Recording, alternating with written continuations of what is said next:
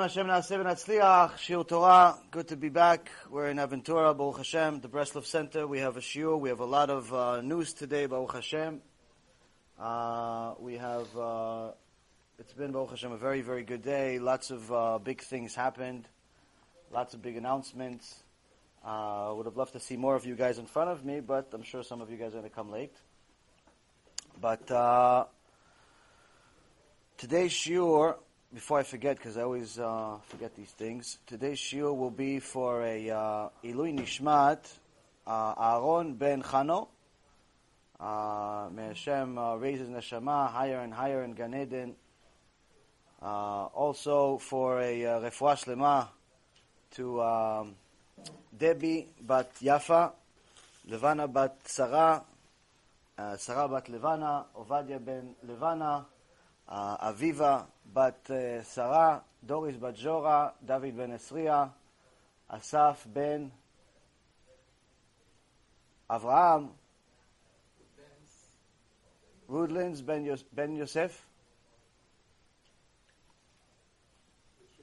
Elisheva Chaya bat Sarah, and Bezrat Hashem, all of Am Yisrael will have refuah shlema, refuat ha-nefesh, refuat ha-guf. So today we're going to continue the lecture that the same Mishnah that we started last week, the Mishnah in Avot, Hey Chaf Bet, 522, about how to be the Emunah of a Tzadik. The Emunah of a Tzadik is a little bit more difficult to attain than we thought. It's not just about believing, and everything's going to be okay.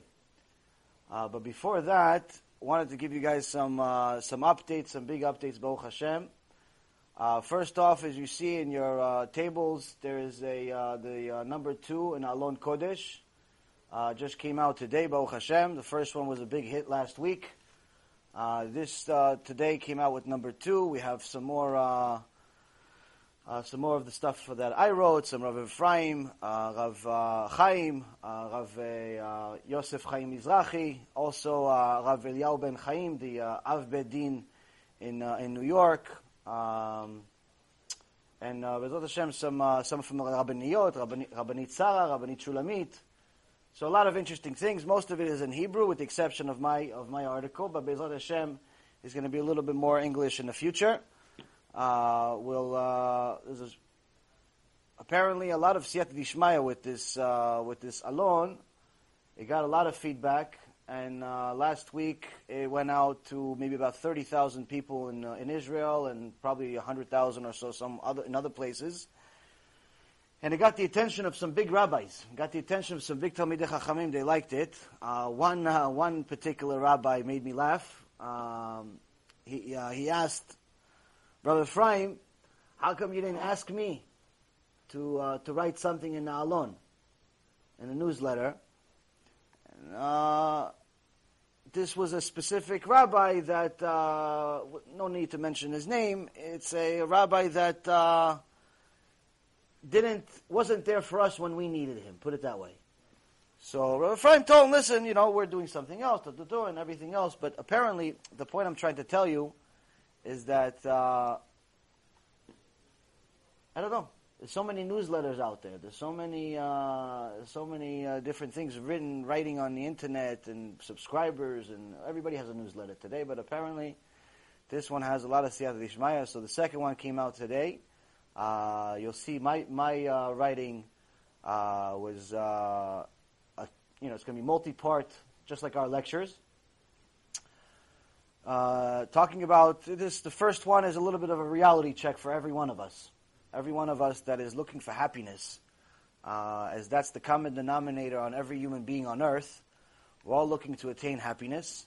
Some believe that they can attain it through money. Some think they can attain it through different types of success. Some through marriage, some through children, some through different types of adrenaline rushes or drugs, and so on and so forth. But the reality is, the more you delve into the root of happiness, the more you realize that people are looking for the right thing, but in the wrong address. So the first part is to get us to think a little bit. Get us to think about where we stand. Where do we stand? What are we doing? Because if you're already in this world 20, 30, 40, 50, 60, 70 years, and when you say Modani lefanecha in the morning, you say, thank you Hashem for bringing my neshama back, you don't really mean it. You're just doing it because the rabbi said you're supposed to, and then there's a problem. If you're not excited to be alive, there's a problem. Now, of course, you're going to tell me, and you're going to tell yourself, yeah, but I have a lot of problems. That's the point of that article, to talk about your problems. And B'ezrat Hashem, if you read it, you'll see what we think about those problems. What does the Torah think about those problems? And with different Torah sources, B'ezrat Hashem, the next Alon, hopefully, with Hashem Yiritzeh, is going to give us the ability to do it next week. So we'll see. So that's the first thing. So the Alon HaKodesh, which for anyone who doesn't know, there's Alon HaKodesh. Alon means newsletter, but HaKodesh means holy. But Alon also sounds like Aron. Aron means the ark, so the holy ark. Kind of coined a clever name. Alon HaKodesh. So we'll have other rabbis. We already have another rabbi that B'ezrat Hashem is going to be a nice surprise B'ezrat Hashem next time. But we'll have some other ones, different types of writings, different types of things. Also, another rabbanit is going to be added to it. We're not adding just anyone that wants to write. So if you write, don't ask me, can you add me? I'm not. Only if I know you. If I know you and I know you really, really well, and meaning that I could vouch for you, that if we go to Bet Din and say, can you be a witness for him? I say yes. So if I don't know you like that, don't ask me, can you add me to the Alon? Don't ask me. I don't want to be put in an uncomfortable situation to tell you no. It's not that type of newsletter. I'm not just adding people just because I'm looking to build a newspaper or something. It's people that I know that have Yirat Shamayim, that I know that they teach and they know what they're talking about. There's already me there, so we're capped at people who don't know what they're talking about. But anyway. So that's one of the big news. The other big news we get, Baruch Hashem, every day Hashem gives us some chizuk. Every day Hashem gives us chizuk. Different people from around the world send mail, text, phone calls, all types of things telling us they did tshuva because of the shiurim. So one of the people that I sent him this, one of my students who, Baruch Hashem, is in yeshiva in Yerushalayim for the last couple of months, told me, you wouldn't believe what you just did. What a big mitzvah you just did. I said, Baruch Hashem, I don't know what I did. I just sent you an alon, sent you a newsletter on a text message. I didn't really think it's such a big ma'alah, but thank you. And then later on he tells me, you don't understand, I was really having a tough day. I was thinking about sinning, Shem Yerachem, what kind of sins. He says, when I got to my weakest moment, that's when you sent it to me. Mamash siyata d'ishmaya, Mamash Hashem at work. And it's nice to be the messenger. It's nice to be the messenger. He says, as soon as I got the message, Baruch Hashem, all the nerves calmed, the Yitzhak ran away. He went to the different town, and Baruch Hashem did tshuva again. So it's good. It's good. It's good to get news like that. Following that, I got probably one of the nicest messages in the last couple of weeks at least, about a person that discovered our teachings and decided that he wants to, he's in the process of converting already, and his mom turned to a Noahide. Now, what makes this one any more special than the hundreds of others that tell me they want to convert or they did convert and so on? So this one is actually a Muslim. This one was born Muslim. This guy, young guy, was born in Egypt. Now, anyone that's in the Torah world will tell you that the rarest thing you're ever going to find is a Muslim that converts to Judaism. The rarest thing, because even if they believe it, still they know that if their friends, their family, their community knew about it, they killed them. Like you can't convert to Judaism in Iran, or in Egypt, or in Saudi Arabia, or any of these places. They'll kill you. So when you hear that people are learning Torah and they're willing to put their life on the line, it's Shtabach Shemolad. Now, Baruch Hashem, he lives in the United States now, and he's able to convert. He already met with the rabbis and so on, but it's beautiful. It's beautiful how somebody can turn on, he's looking for the truth, and Hashem provides them on a silver platter. You know, and he watched a few of my shiurim. In one of the shiurim, he says that I mentioned the video by Rav Yosef Mizrahi, the Torah and Science. He watched that, and after that sealed any doubt that was remaining. He showed it to his mom. His mom, Shtabach Shimolad, she said, I'm on board also, and that's it. They're in the process of converting, Baruch Hashem. So to see that the Emet is coming out is amazing. Now, this too, what I just said to you, is also in the Torah. What I just said to you is also in the Torah. Where? In Tehillim. Hashem in Psalm 85, verse 12, Hashem says, Emet me'eretz titzmach, v'tzedek mishamayim nishkaf.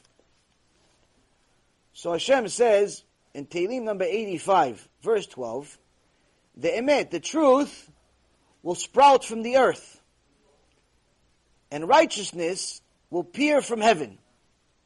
Now what is a truth? Is it a flower? A seed? What do you mean? Why does the truth have to sprout from the earth?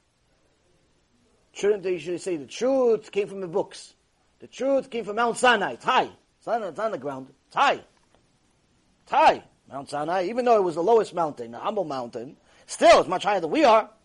Just say the Emet came from Mount Sinai. The Emet comes from heaven. The Emet comes from the Bekneset. I don't know. The last thing you would think is Emet is coming from the ground. What does it mean, Emet coming from the ground? David HaMelech is giving us a nevuah. David HaMelech is giving us a prophecy of what's going to happen at the end of times. The Gemara Masechet Sotah, page 49b, says that before Mashiach comes, Chutzpat Izgeh is going to be an extraordinary amount of rudeness, and people are going to hate the Emet. People are going to hate it. They're going to hate the truth. David HaMelech says, all that's going to happen, but there's good news. No matter how much you try to bury the Emet with your falsehoods, with all the false teachings and all the nonsense that's in the world, no matter what, Emet in the end, titzmach. Emet eventually is going to come out. What? For who? For the person that's looking for it. For the person that's looking for it. In this week's parasha, Parashat Vayetchanan, Hashem continues or begins this nevuah. Who does it come to? In chapter 4 of this week's parasha, Parashat Vayetchanan, Hashem says, from there you will seek Hashem your God and you will find Him, if you search for Him with all of your heart and all of your soul, when you are in distress and all the things have befallen you at the end of days. So this week's parasha, as usual, always talks about our life today. Every week she talks about our life today. And Hashem says, if you look for me, you'll find me. But only if you look for me with all of your heart and all of your soul. So what about if all the rabbis that I know of are liars? All they ask for is money. But to give me the emet, not so much. They want to call me a tzaddik even though they know I drive on Shabbat. They call me a tzaddik even though my non-Jewish wife or husband is right next to me. Tzaddik, tzaddikah. Yeah, come, tzaddik, tzaddikah. You built a Bekneset. We'll put your name on there. Yeah, but you're intermarried. You're mechalel Shabbat. You're stealing in your business. You're doing all types of things that are not allowed. How you call him a tzaddik?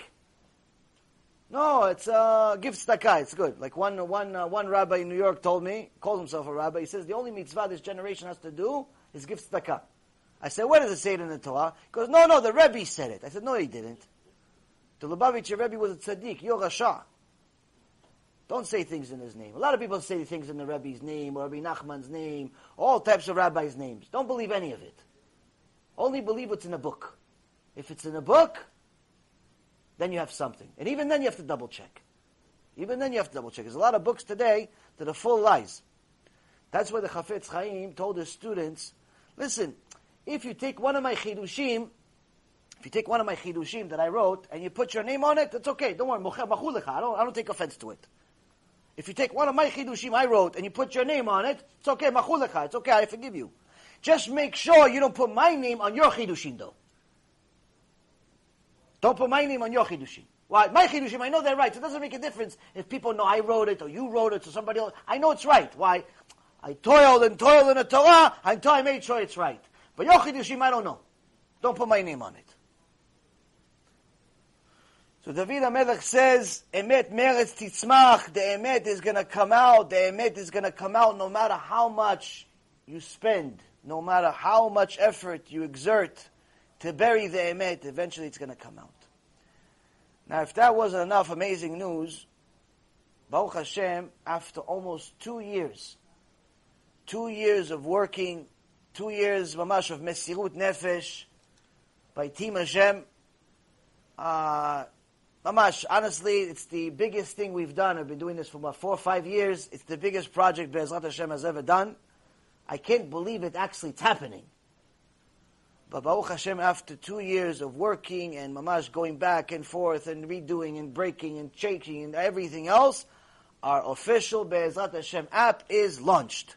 It's out. Baruch Hashem. Baruch Shechiyanu v'giyanu v'kimanu lazman hazeh. It's out. It's extraordinary. You can go to the App Store right now and download it. Please do. It's better than going to anywhere else. If you want to watch our shiurim, it's better than going to anywhere else if you want to watch Torah. For several reasons. I'm going to give you a little bit of a thing about it. Well, first and foremost, you don't have to worry about all the disgusting things that unfortunately get recommended on YouTube.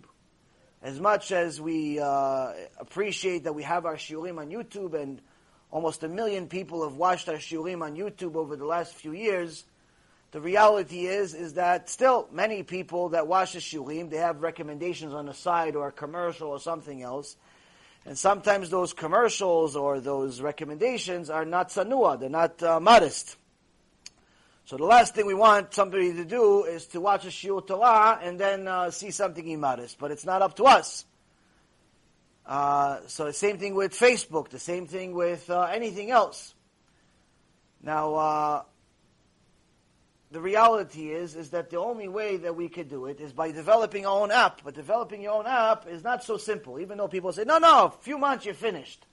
If you want to develop a real app, something that works, something that's up to date, something that will actually will encourage you guys to continue coming back, it takes a while. It's a huge investment, and Baruch Hashem, it's out. It's going to have a lot of updates also coming soon. We'll do a lot of interesting things. Few features about the app that are my favorite.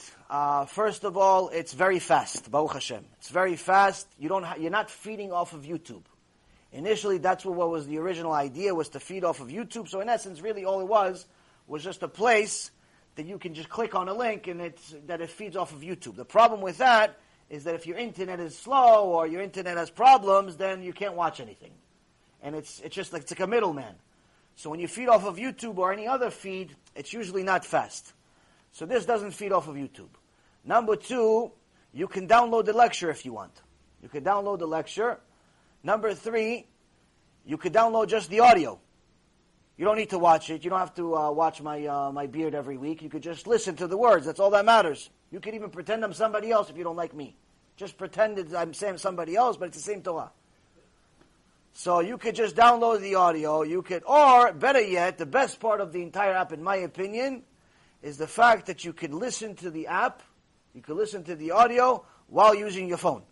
So if you're doing your job, or you're talking to somebody, or you need to do other stuff, you don't have to, like in YouTube or other places. What happens is you're listening to a shiur Torah, then you have to do something else. Somebody texts you, somebody calls you, somebody this. Something happens, so you have to shut off the app, go there, and Satan already said, oh, Lapetach chatat rovet, you opened me a little door, that's it, I'm taking over the whole building.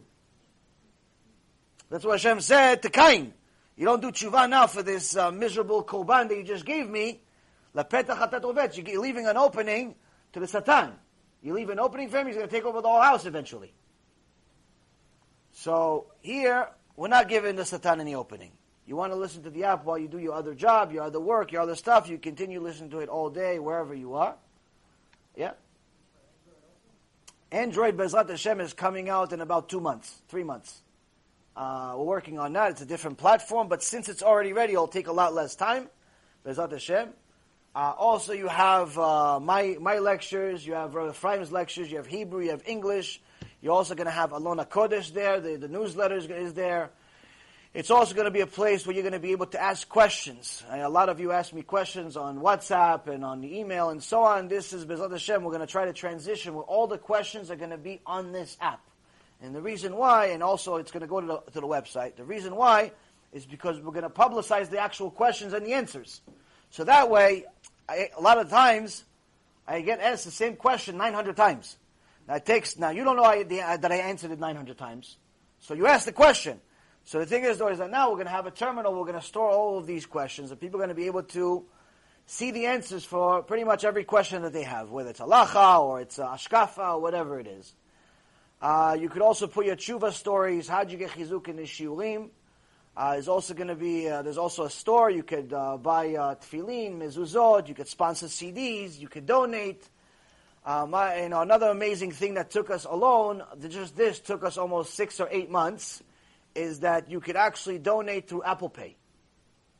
So unlike any other app that I'm familiar with, where if you want to donate, let's say, to Torah Anytime, or to, Chabad, or Aish, or any of these other places, that you press, there's a donate button on the app, and it takes you to their website. So then you have to fill out everything, your name, your address, your this, your that, and your everything else. Which is fine, that's what people do.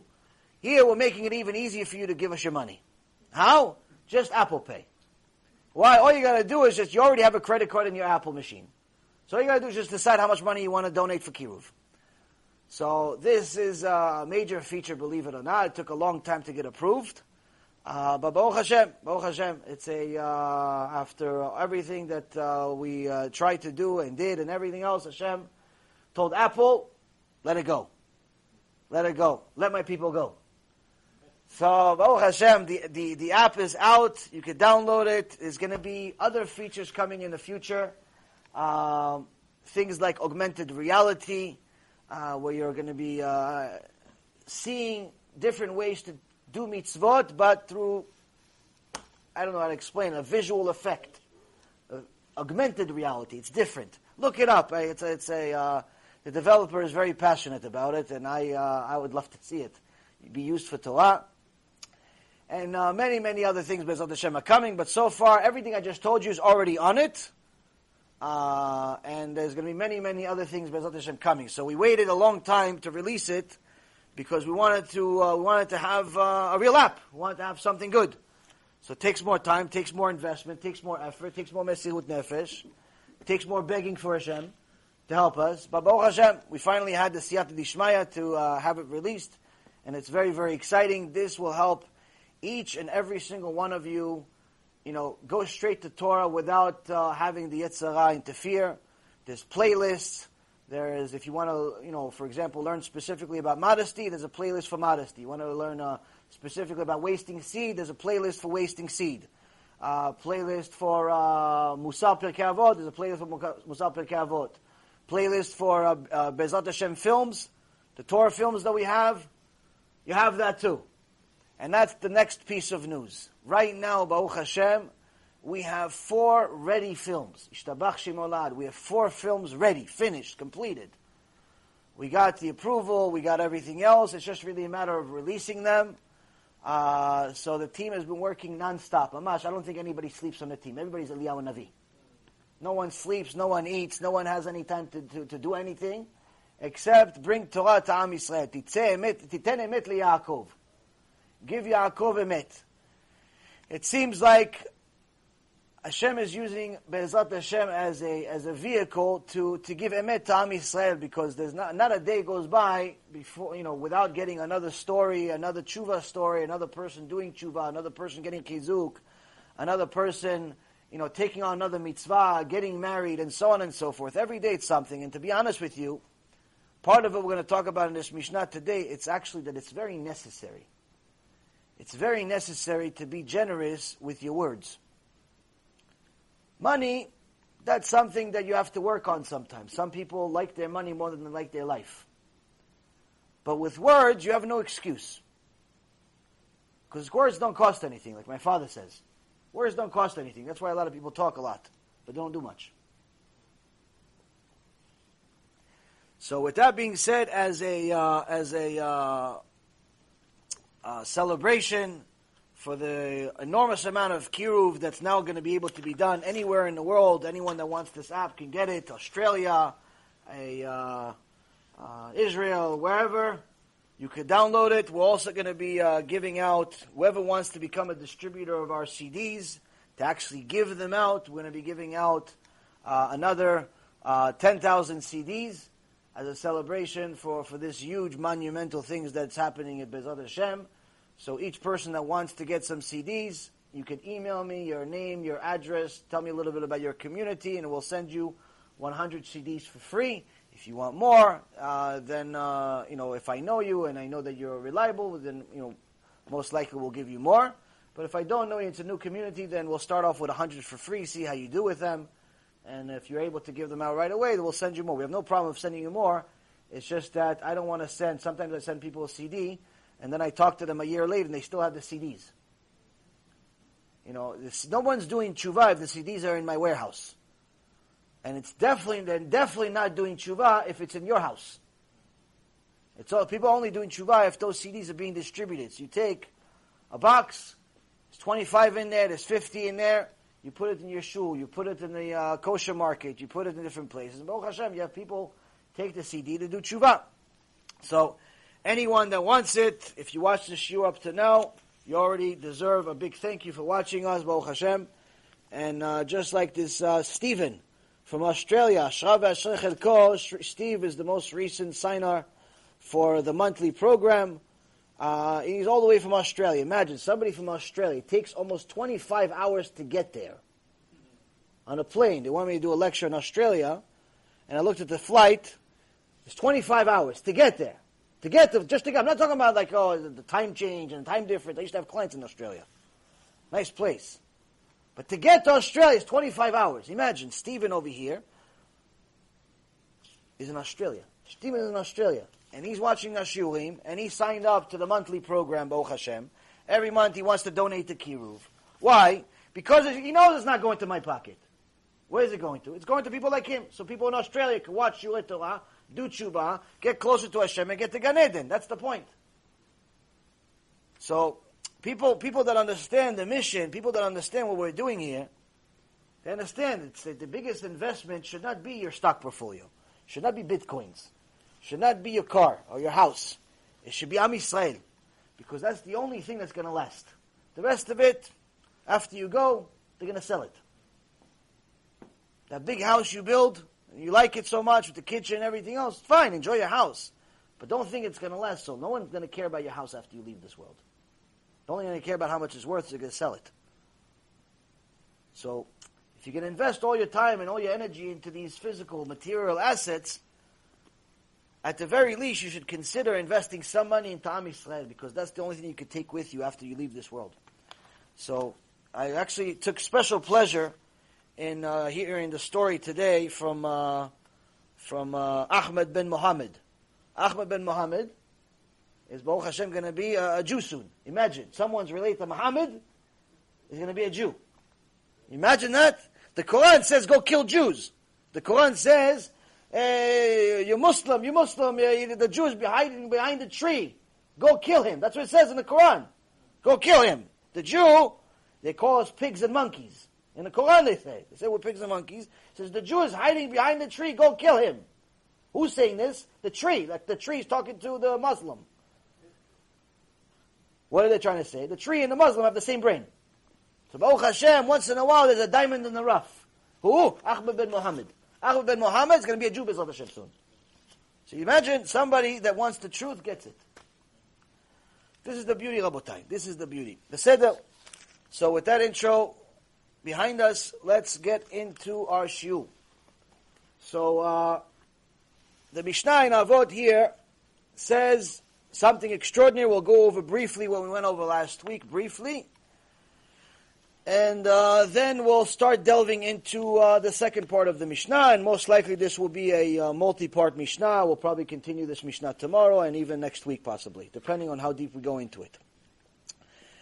So the Mishnah in Avot says, כל מי שיש בידו שלושה דברים הללו, הוא מתלמידיו של אברהם אבינו.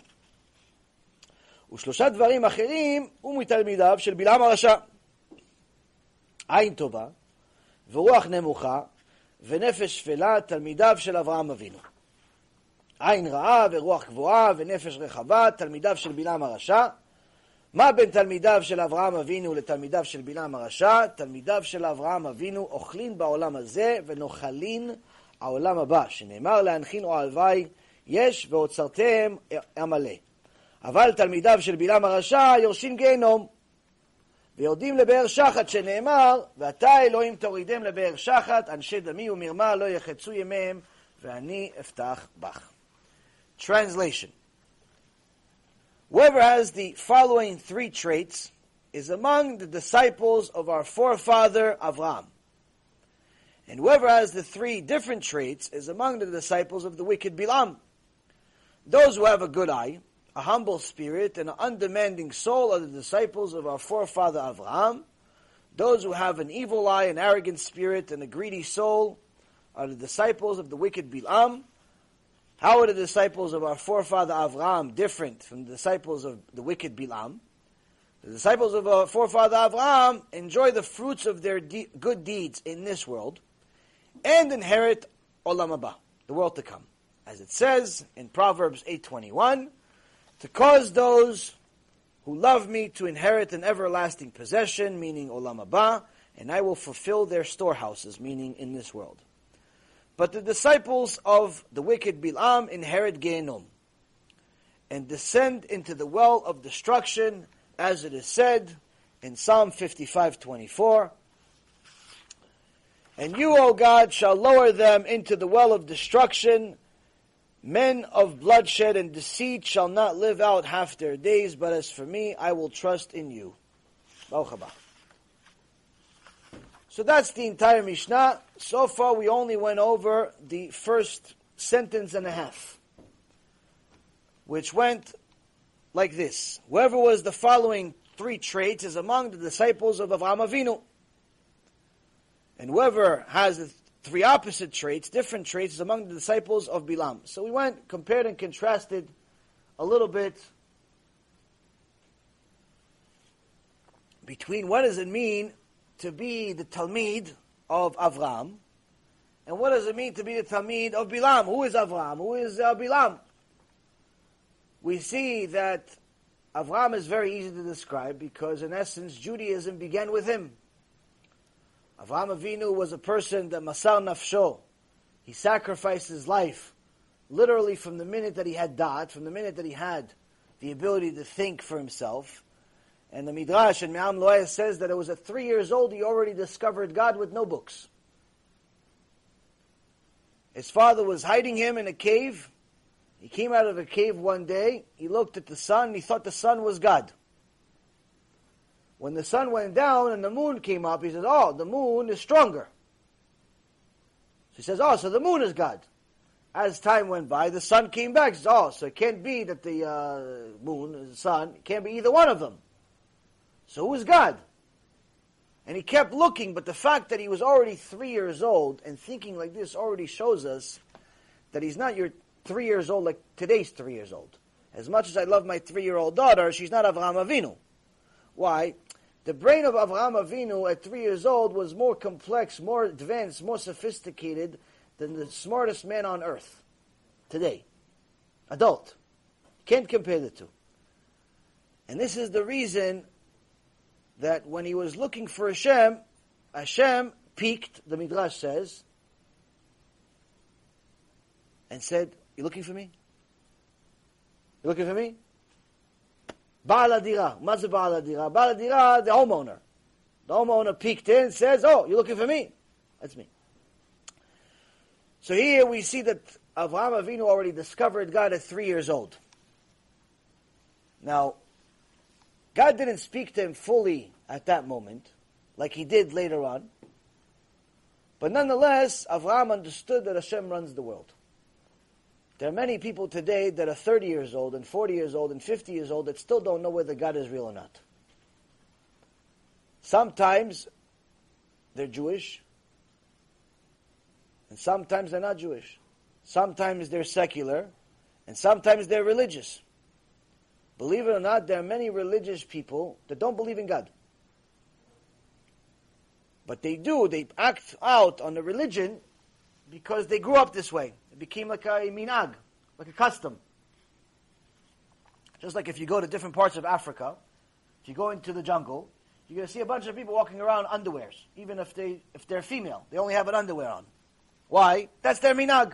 Their minhag is to run around like in underwears. That's it. That's all they wear. They just wear underwears, and they still use spears from the Stone Ages, and they light fire with rocks in the jungle. They still live like this. And in order for them to get water, they dig into the ground. And even if you show them some modern technology, some of them don't want it. Some of them don't want it. Why? They like their minagim. They like their minagim. They like their customs. They're accustomed to it. L'avdil, a Yehudi, that the world exists for him, is not supposed to just like the minagim. He's supposed to connect to them. Unfortunately, some of us pressed stop at the minagim, at the customs, and we didn't ask any questions. Why do we do any of this stuff? That's why a lot of times you're going to see different customs, different minagim that people do, and they don't really know why. Like, for example, if you ever see a Jew wearing a red string on his arm, ask him, where'd you get that from? I'll tell you, Yerushalayim, Tveria, one of these places. I got it Kivrei Tzadikim at the Arizal, I got it at this place, that place. I said, okay, so what is it?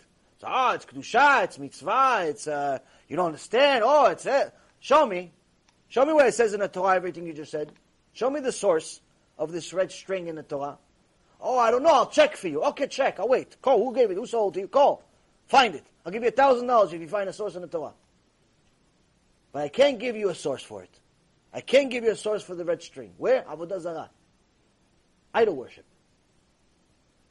Idol worship, I give you a source. Give you 100 sources of idol worship for the red strings. Judaism, Torah, 0. Doesn't exist. But it's a minhag, it's a Jewish minhag. It's not a Jewish minhag. People say it's Jewish. Why? Because they want to make some money. Yeah, what about the religious guy selling it by the graves? He's selling hundreds of them. Yeah, he likes money. He likes money more than God. So, you have to ask questions. You have to ask questions. And I see that a lot of times, the people that have confusion, whether it's because they, grew up religious but then fell off, or they were never religious and then went back in and back out and back in and back out, usually it's as a result of them never really caring enough to know the truth. They just decided they want to be atheists. They decided they want to be secular. They don't actually have any real proof. Like, they'll tell you, yeah, but prove to me that God exists. I said, prove to me he doesn't. Prove to me he doesn't. Oh, it's different. The reality is that it takes a lot more faith to believe that everything in the world came from nothing than to believe that a creator created all of it and runs all of it. And if you already believe that the creator runs all of it and created all of it, then why are you limiting him that he has to create it your way? That the egg had to come before the chicken, and the chicken had to come before the egg. Like, why does he have to be your... If he's already big enough and strong enough to create all of it, why does it have to be your way? Who are you? You're creation. And those are the types of questions that the atheists don't ask. They also don't ask, if, let's say, for example, we all came from a monkey, why is the monkey still here? Bemet, what is he, like a retarded human being? Like, what's the matter with him? How come he didn't advance with the rest of us? What happened to him? And what about the rest of the people in between? There must have been at least 5 or 6 stages between the monkey and the human being, according to these atheists. Like, where's the rest of the people? What are they, like in Arkansas or something? Like, there's like a special place over there that they hide all the people that are in the middle stages? Or maybe they put them in Africa or in Chile. In Chile, maybe there's like a section. Or maybe Venezuela, that's why they take off. There's nothing, you can't record, you can't do anything in Venezuela anymore. Maybe that's because they're hiding all the people in the middle. Like, where's the people in the middle? See, these types of questions, they get you riled up, but the reality is these are all common sense questions. It's all common sense. There's no genius here. There's no chidush. But the atheist is never going to ask. Why is he not going to ask? Because he's not interested in the answer. He's not interested in the answer. He's interested in justifying his behavior, just like the secular person that says he loves God and he believes in God, but he doesn't feel like being religious. Why? It's not for me. It's not for me. At least from him, it's a little bit of honesty. He says he believes in God, but he doesn't feel like being religious because he thinks it's optional. So he never really delved into finding out who is this God that he believes in him.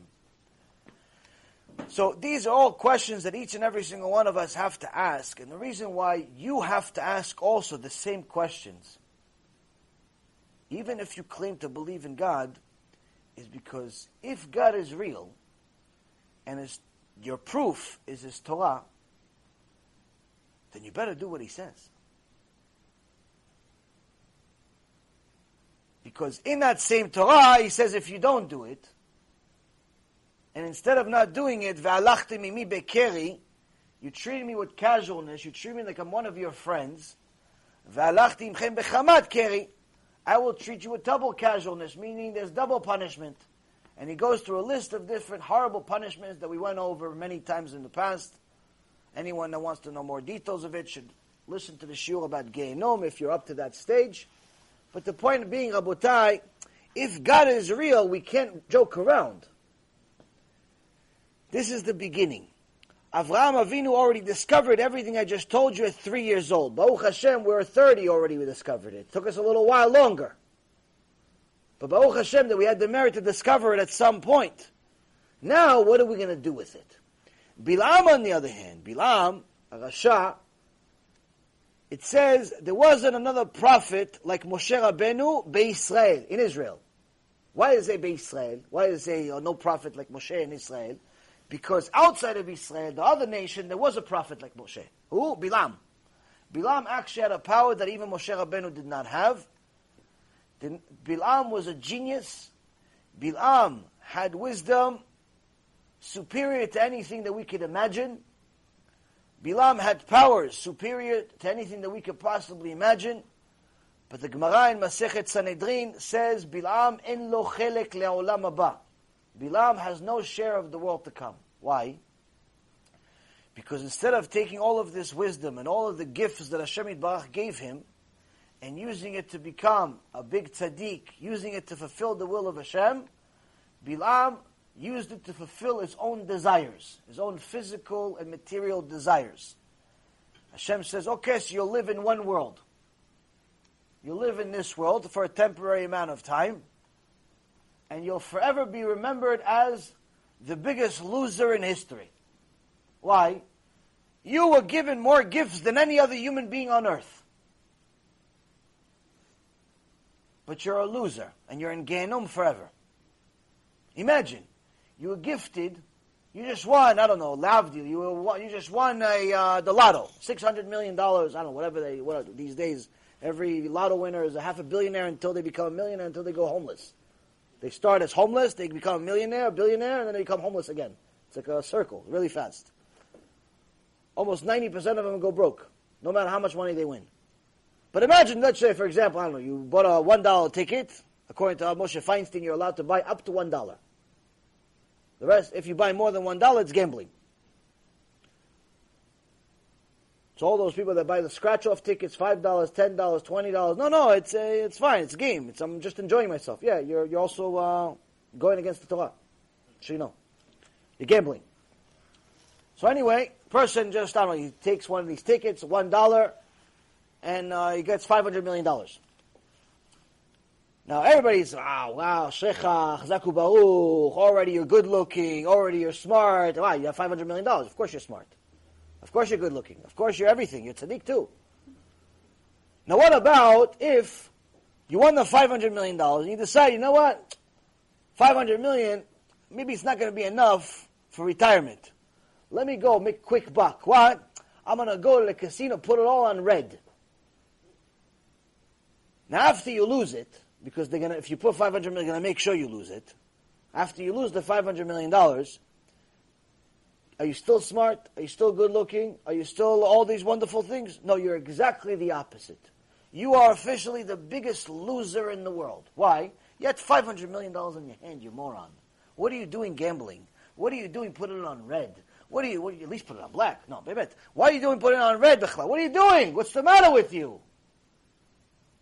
But the Gemara in Masechet Sukkah says, no person ever dies with even half of what he wants. Why? Because if you don't control your desires, even $500 million is not going to be enough. Bilam Rasha, why was he Rasha? He never learned to control his desires. He had a desire, he went after it. He had a sexual desire, he went after it. If he didn't have a woman, he'd go with a donkey too. He married the donkey. That was his wife. That's the difference between Avraham and Bilam. Both were given gifts. But one is Tzadik Yesod Olam, the other one is Rasha. So what's the difference now? Avraham, we went over the first one, the first sign of being the student of Avraham, the descendant of Avraham, is to have a good eye. What does it mean to have a good eye? We went over this a little bit, but first and foremost, I told you guys, having a good eye meaning that you're generous. You're not spending all of your days counting other people's stuff. Unfortunately, today, people love to count other people's money. They talk about other people's money. Oh, you hear what this guy makes? You hear this house that he built? You hear what the contract that he just signed? You hear this, you hear that? Oh, we talk about other people's money all day, all night. People watch the stock market all day just to find out how much other people made. They don't have $1 in the market. But they're waiting for the news to say, oh yeah, Jamie Dimon just lost $1 billion on on JP Morgan because of such and such. And they're like, you hear Jamie Dimon, misken, he lost $1 billion. Yeah, he's $20 billion other. What do you care? What do you care that he lost or he made? What do you care? But there's an entire industry, a multi-billion-dollar industry built around us counting other people's money. It's an entire industry. They make movies about this. They make programs about this. There's a stock market channel. There's multiple of them. All day you see the ticker. Trust me, I know. I spent 20 years doing this. There's a ticker on the bottom, and every little point that it goes up or it goes down means billions of dollars. Now you're thinking, oh, billions, I didn't make it, so who did? I didn't lose it, so who did? You always look at who did, and you're waiting for, especially when there's a big move, when the stock went up 10, 20, 30%, you're waiting for the story, for the headlines to tell you who's the guy that made it. Who's the guy that owned it before all this stuff happened? Why? Wow, Chazaku Baruch. Chazaku Baruch. You had GE before it went up 30%. Wow. It's a mazal. What luck you have. No, Hashem. Nothing. Mazal. Why? He's a genius. How do you know he's a genius? Because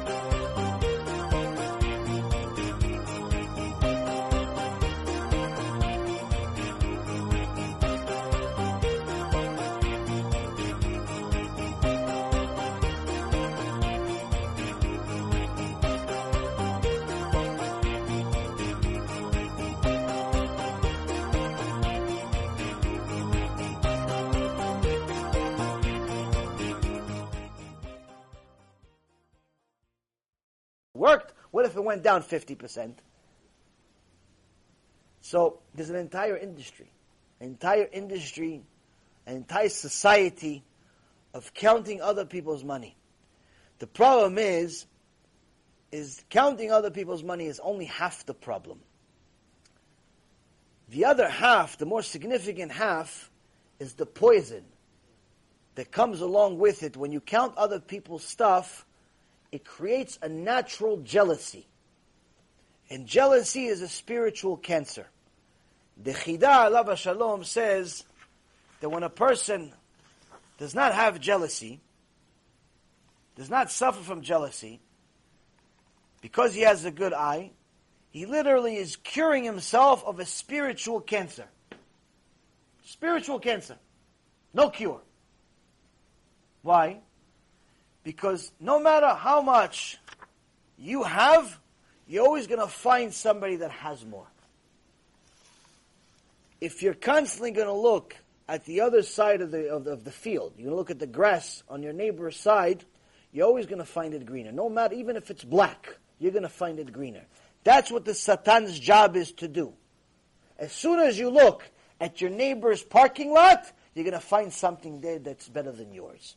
A better car, a better motorcycle, a better boat, a better garage door, better kids, better looking wife, better looking husband, something, a flower, something. This is why you have many times the people that want to remodel their house, before they remodel their house, if they're smart, they become very friendly with their neighbors. Why? Because in many parts of the world, you need to get permission to remodel your house, to expand your house, build another floor, take off trees, build trees, this, that, all these different things. Now, a lot of times these remodeling projects are halted.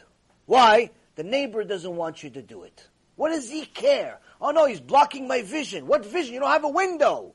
You can't see anything. No, but in case I wanted to put a window in that wall, he would be blocking my vision. What vision? What do you care? You care because you don't have it. So this natural jealousy is a cancer. It's a spiritual cancer that it's no wonder that the Torah says that a person that dies with this jealousy does not get resurrected with the dead.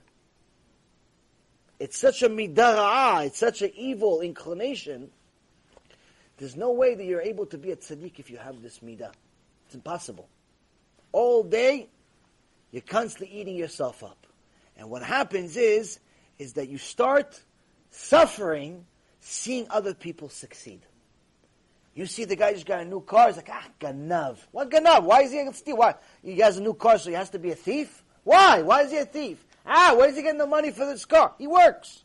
Well, like, why? Why does he have to be a thief to get this car? Why does he have to be a thief because to get this house?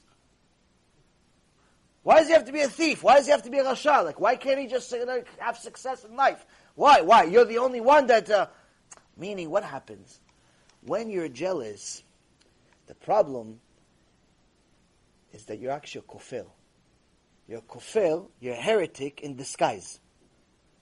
Why? Jealousy, in essence, is, if you dig deep down in it, means that you think God made a mistake. You think God made a mistake and He gave him, and He gave her, and He gave them, and not you. Chash v'shalom, you think God made a mistake. So the first thing that the Mishnah says, you want to be even considered to enter the school of Avraham Avinu, remove this inclination from your mind.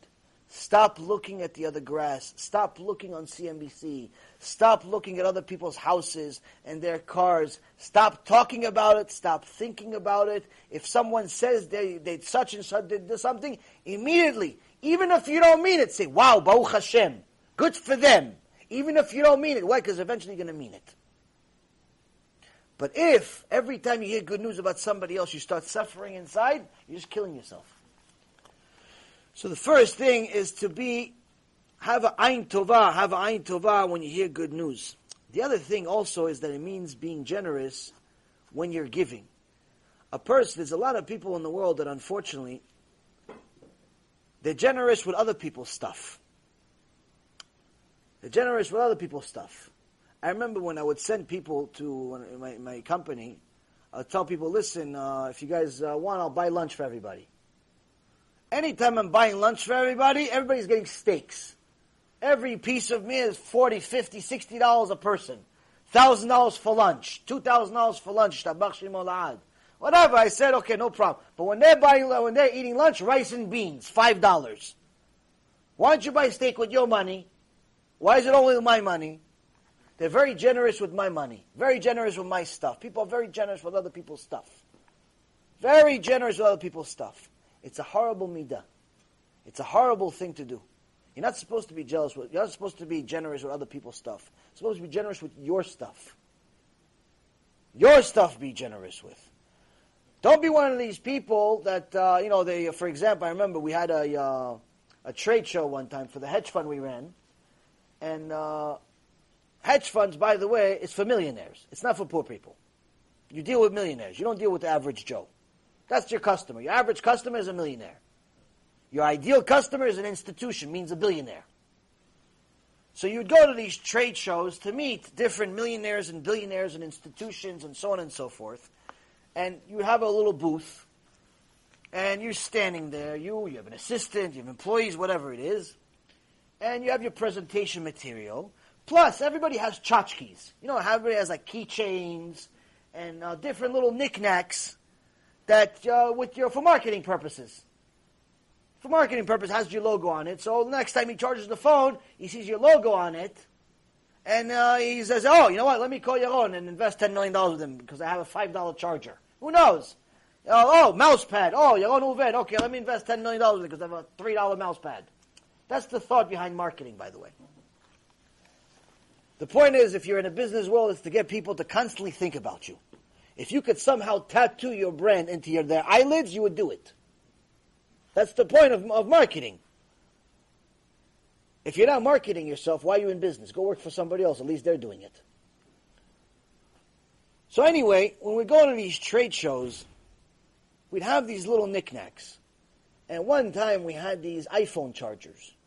These iPhone chargers, like car chargers. I don't know, each one cost $5, $4, whatever it was at the time. $6, I don't know, whatever it was. And you bring a bunch of them, you invest the money as a company, and each person comes to your table, you give him one, hi, how are you, whatever it is. Now, all of these people are millionaires, billionaires, they're rich, they don't need the $5. But what do? You know how many times it happened to us? They would come to the table, and come 5 minutes later, and then come 5 minutes later, and come 5 minutes later, and say, "Can I just have like whatever you have here?" It's $5, Ribono Shel Olam. Go buy. You're a billionaire. Go buy yourself. No, I want to give it out to people. Why are you generous with my stuff? Why are you generous with my stuff? It's a terrible midah. It's a terrible character trait that a lot of people have, and it has nothing to do with how much money you have. It has nothing to do with it. It has to do with your midot, your character trait. If you have rotten character traits, you will do such things. You hate to see other people succeed because you feel like the world is limited, and if they're succeeding, it's taking away money from your pocket. If they're succeeding, it's taking away money from your pocket. The same thing goes that sometimes you see how people talk. And you see if you have a group of people, there's always, we've talked about this in the past, there's always a guy that likes to make sure that everybody listens to him. Anybody starts talking, he starts interfering. Why? Because he also has that limited world mentality where he feels like if he says something, then they're going to only like him. They're only going to listen to him. They're not going to listen to me anymore. This limited mindset, this limited world mentality destroys businesses, destroys families, destroys lives. When you think that the world is limited, you've already failed. The most successful people in the world, in the business world at the very least, are people that don't have limits. Meaning, they say, how much do you want to make? Everything. How much is everything? More than what it is now. Yeah, but you already have a $1 billion company. Yeah, it's not enough. Why? It's not enough? How is it not? They have a big mindset. That doesn't mean that they have big eyes. It's not about greed. It's about realizing that there's a potential is unlimited. Potential is unlimited. Now, when you have a good eye, you're going to help yourself succeed. And the reason why is because already by having a good eye, you're not having a restrictive belief system where you think that other people's success is your failure. In fact, you have the opposite. When you see that when other people succeed, that means you can succeed. If he succeeded, that means that there's an opportunity. There's an opportunity. You don't feel like you have to open next door to him. Like a lot of people feel like if he has a shirt store and I want to have a shirt store, I have to open the shirt store right next to him. Why? Because he thinks that because he's successful in this shirt store, it's because of the location of the shirt store, not because of Hashem. It's because of the location of the shirt store. That's why he succeeded. People like that never succeed. In fact, even if they succeed, it's only temporary. I remember having a boss at one point, and all he wanted to do was steal other people's ideas. All he wanted to do is steal other people's ideas. Today, unfortunately, this is very normal. People ask, oh, can you show me the brochure for such and such place? Why, you going there? No, I just want to see what they're doing. Why? So I can do the same thing. Why don't you have your own ideas? Why do you only... Listen, if it's once in a while, you saw something, it happened to be, you saw something, and then you think it's a good idea, you do it too, it's fine. But if your entire enterprise, your entire life is based on stealing other people's stuff, you have a problem. You have a serious problem, because there's no conviction behind your belief. Your only conviction is that you're going to succeed because you're going to steal from them. Now, they actually have a conviction. They're doing it for some other reason. So if it fails, and they believe it, maybe it's temporary, so they'll continue. Or if it fails, they know it's a failure, they're going to abandon ship. They're going to know, because they have a conviction behind it. If you're just focusing on stealing, you don't know what the conviction behind is. So what happens? If it fails, and according to them, that have the original idea, it's a bad idea, you're still stuck on the ship. You don't know it, they abandoned ship. If it's temporary failure, or it's just going to believe it's going to take more time to succeed, you don't know that either. You're going to abandon ship too fast. So having this type of mindset where you're constantly looking at the other side of the field is a restrictive type of belief that causes you to suffer in everything that you do. Now this, by itself, is just when it has to do with money. The more difficult part is when it has to do with talking. People have a very hard time complimenting other people, unless they want something from them. You're going to tell somebody, oh wow, you looked good today, because you're about to ask them for a loan or something. You're going to ask them for a ride. You ask them for lunch. You ask them for something. Very rarely does somebody actually give a compliment because they mean it. There's always a bias. There's always a reason behind it. And the reason for that is because they don't have ayin tovah. They don't have a good eye. In reality, they're saying, oh, no, he's only succeeding because he's good at marketing. Oh, he's only succeeding because he's a good talker. Oh, he's only succeeding because he's a good teacher. Oh, always going to give an excuse of why somebody's succeeding. It's never, they worked hard. It's never other thing. There's always an excuse for it to ruin it. Why? There's no way that he did it and I didn't. You know, a few times, because the whole thing of what we do, Kiyuv and everything else, is 100% for Hashem. If you're not doing it for Hashem, you're not going to succeed in actually doing Kiyuv. You may succeed in getting fans, but you're not going to succeed in getting people to do tshuva. So many times I see people that are passionate about Kiyuv, and they ask me, what do you do? How do you do? And so on. So I try to do my best to help them. Sometimes they join our team, and we help them teach them what we're doing. Sometimes they want to do their own thing. So I tell them, listen, do this, cut clips, do this, do. And if more than a few times I would tell people to do certain things, and a couple of cases, they would take all the advice, the free advice, that takes a lot of effort and blood, sweat, and tears to get, and they use it against you. One particular case, there was a guy who taught him how to do Kiyuv on the internet. He knew nothing about YouTube, nothing about Facebook, nothing about nothing. Knew nothing. But he said, oh, I see you're doing stuff. Can I do something? I said, sure. I showed him everything. Join the go. Funny thing is, he has a channel. He has a channel that he publishes. He cuts clips from different lectures. And he publishes them all over the internet. Pretty much every single rabbi except me. Everybody except me. Like, even if you don't like my stuff, isn't it like an akarat tov, like some, I don't know, something? I'm not a kofar, Baruch Hashem. I mean, I'm still speaking Torah. But that's the thing. People hate it. They hate to see other people succeed. They hate to see other people succeed. There's no ayin tovah. And that's also why Hashem has mercy on us, and He sends us good messages from time to time.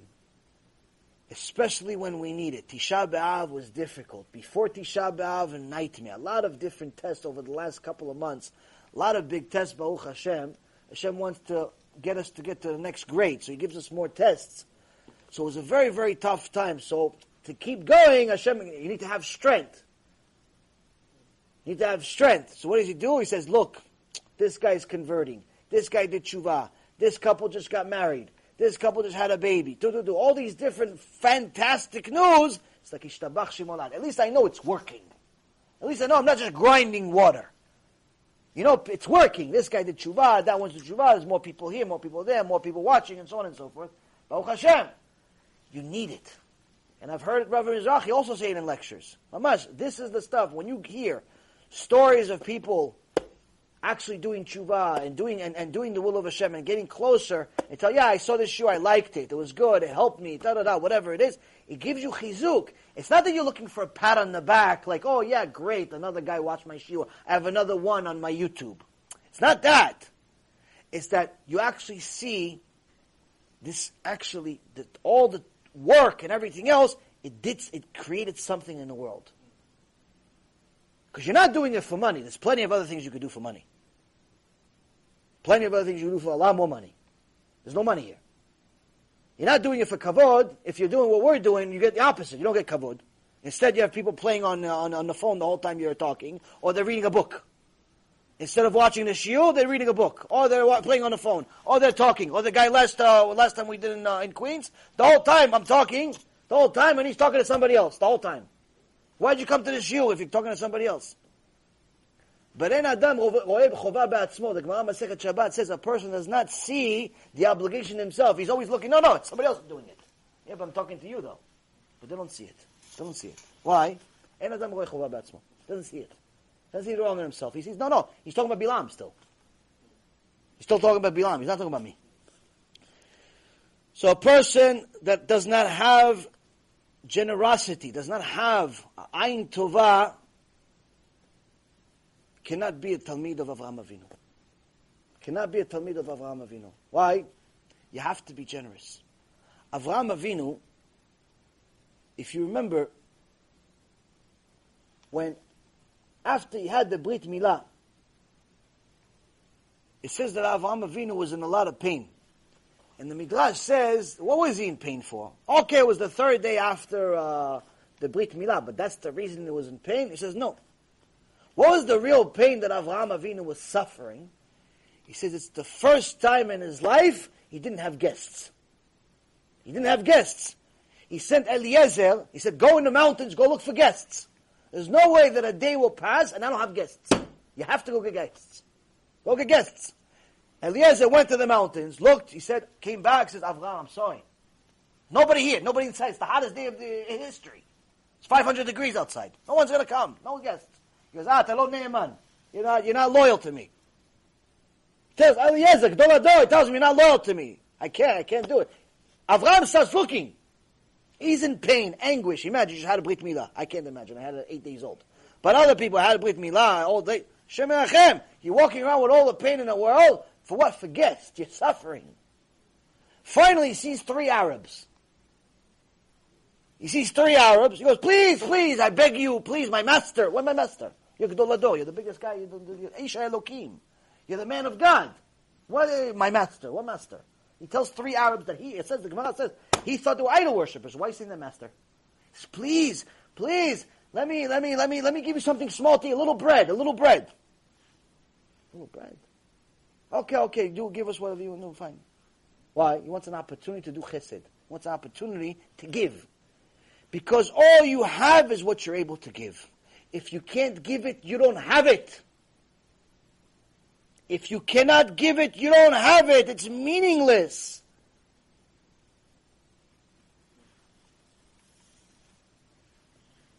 The Abarbanel, alav Shalom, was the treasurer in Spain. Genius, Talmid Chacham, but also genius in other things. The Melech in Spain said, listen, you're such a genius, I want you to run the Fed Reserve of Spain. I want you to run all the money, the treasury for the king, everything. Run all the money. Of course, success leads to haters, leads to jealousy. So the haters came to the king and started chit-chatting in his brain. Oh, yeah, Al-Babanel, he's stealing money. This Jew is stealing money. Jew steal money. Why? They wanted the job. But they didn't get the job. Abarbanel got the job. Eventually, the king said, you know what, let me check. Let me check if he's stealing money. So he asked him, Kvod Harav, how much money do you have? How much money do you have? He says, me, I have 100,000. The king was so angry at this answer, he threw him right in jail. He says, throw him in jail and take all of his belongings. Just his house is worth 2 million. Liar says he only has 100,000. Lied to me. 100,000, you say what you have. Just the house is worth $1 million, $2 million. The car, the trees, each tree is $10,000. He has all this stuff. His stock portfolio, the chipmunks, the fish that he has, the monkeys, the people, he has all this stuff. What are you talking about? Just the stock portfolio in CNBC. I saw a ticker of Abarbanel. What are you talking about? He has so much money. Tell you $100,000. Lying to me. Take all of his stuff. After a few days, the king was smart. After a few days, when the heat calmed down, because all the haters, they're happy. Now they're celebrating. Why? He just took all of his stuff, so now they're waiting for the job. No, he's going to pick me, no, he's going to pick me, he's going to pick me, he's going to pick me. All of them are putting their best suit on, because they're waiting to get the job offer. But during those 3 days, the king calmed down. He thought to himself, eventually, what we're all supposed to do at some point is to think for ourselves. That was the point of the article today. You have to think for yourself once in a while. Just quiet everything up. Quiet all the noise, the outside noise. And think for a second. And the king thought, and he said, wait a minute. The rabbi is a genius. The rabbi is not only a genius in his religion and his God, and he's a genius in finance, he's a genius with people, he's a genius in psychology. He's the smartest man of the land.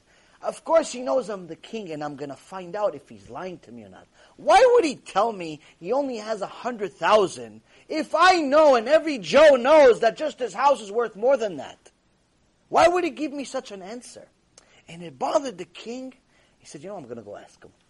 He goes to the cell and he says, Kvod Harav, can you please tell me, why did you lie to me? He says, Your Highness, I didn't lie to you.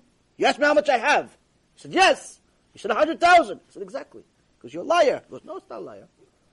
Because what are you talking about? Just the house is 2 million. The car, all that. He goes, no, it's not mine. He goes, what do you mean it's not yours?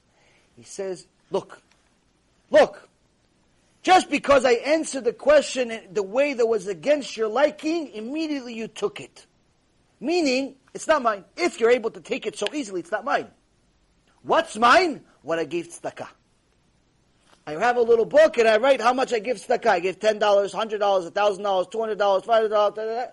I have that book. I go up to Shammai and say, this is what I have. Why? It's the only thing that I gave. It's the only thing I have. Everything else you took, I don't have it then. It's not really mine. If you can take it, it's not really mine. If the IRS can repossess your assets, if somebody can sue you and take it, it's not yours. Meaning the only thing is yours, Rabotai, is what you gave. A person that has an ayn tovah, has a good eye, has a much easier time giving. Because he knows that all he has is what he can give. All he has is what he can share.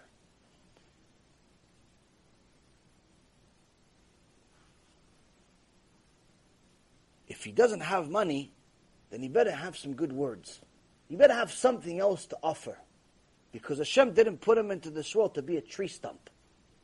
You have to do something. You have to contribute to society. You can't be a nothing. You can't be a nobody. You have to do something. Contribute.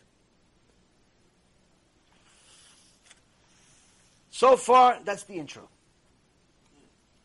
Now,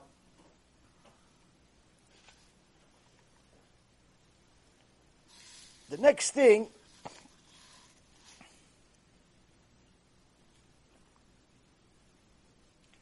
is to have ruach nemucha, a humble spirit.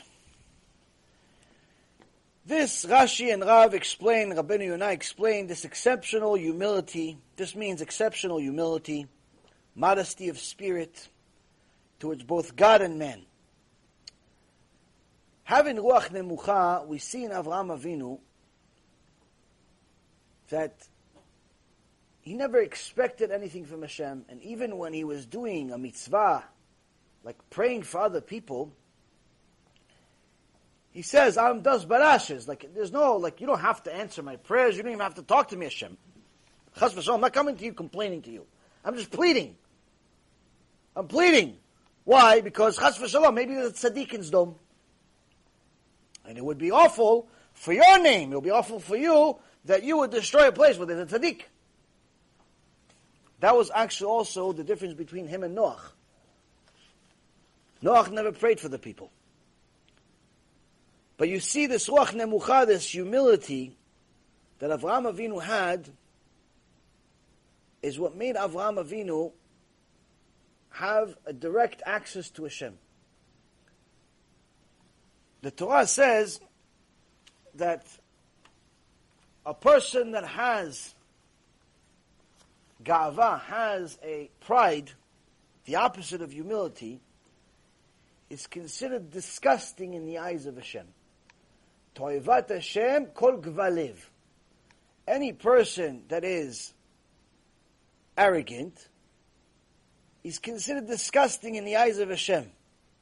The Gemara in Masechet Sotah, page 5a, says that every man who is prideful, he thinks who he is. He thinks he's better looking. He thinks he's smarter. He thinks he's more clever. He thinks who he is. Whether compared to man or compared to God, chas v'shalom, whatever it is. It's like an asher tree. What's an asher tree? An asher tree is one of the forms of idolatry that we have in the Torah.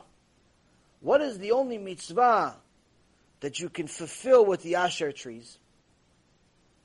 Destroy them.